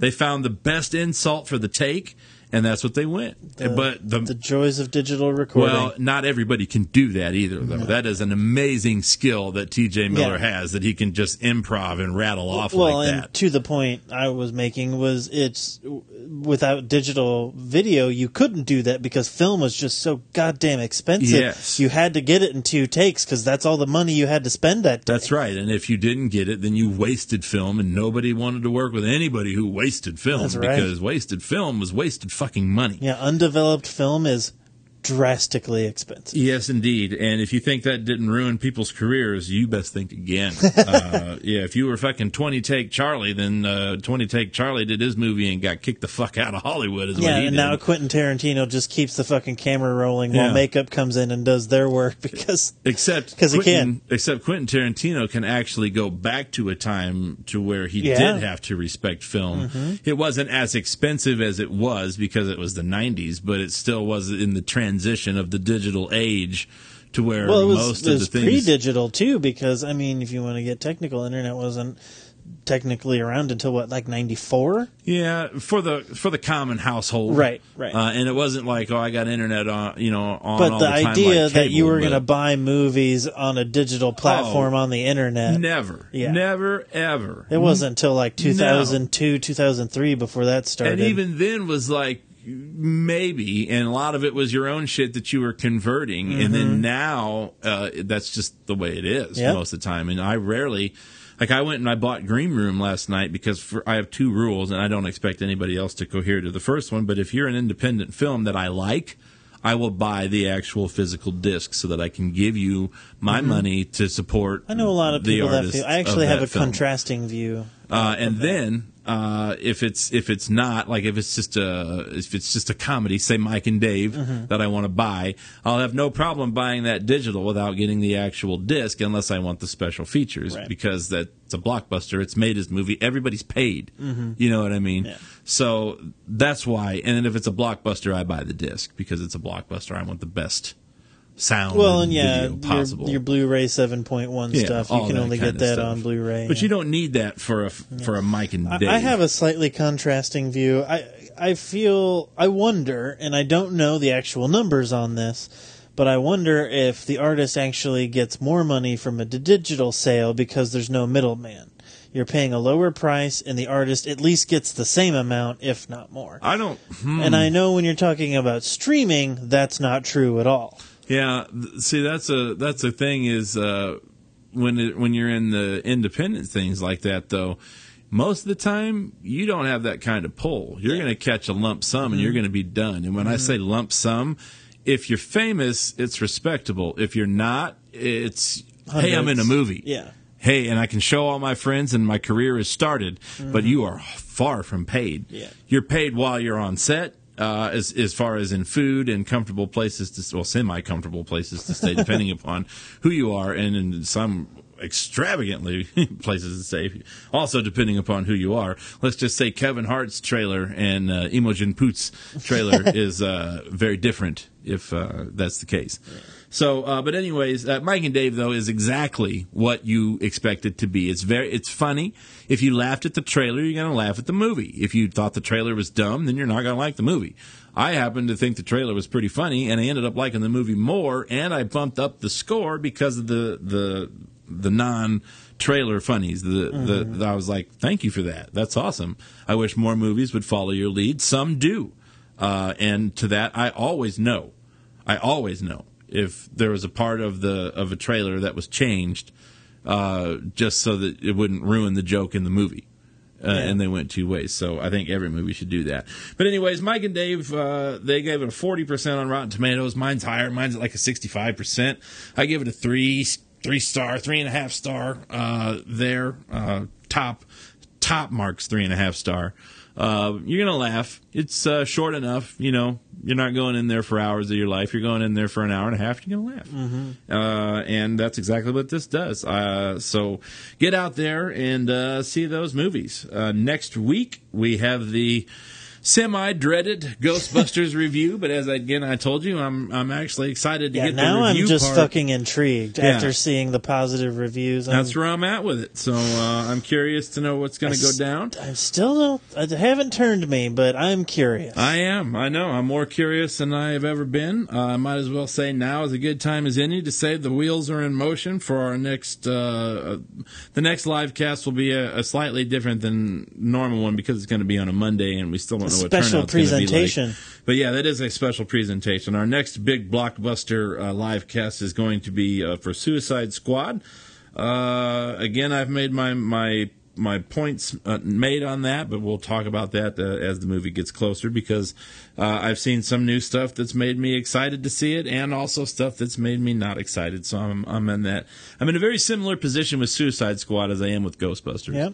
So I have a feeling there's going to be a lot more of that before this reboot phase is over. I do too, and I'm going to go ahead and go on record. I think Suicide Squad will be better than Ghostbusters. Really? Yeah. Okay. That's just me. Yeah.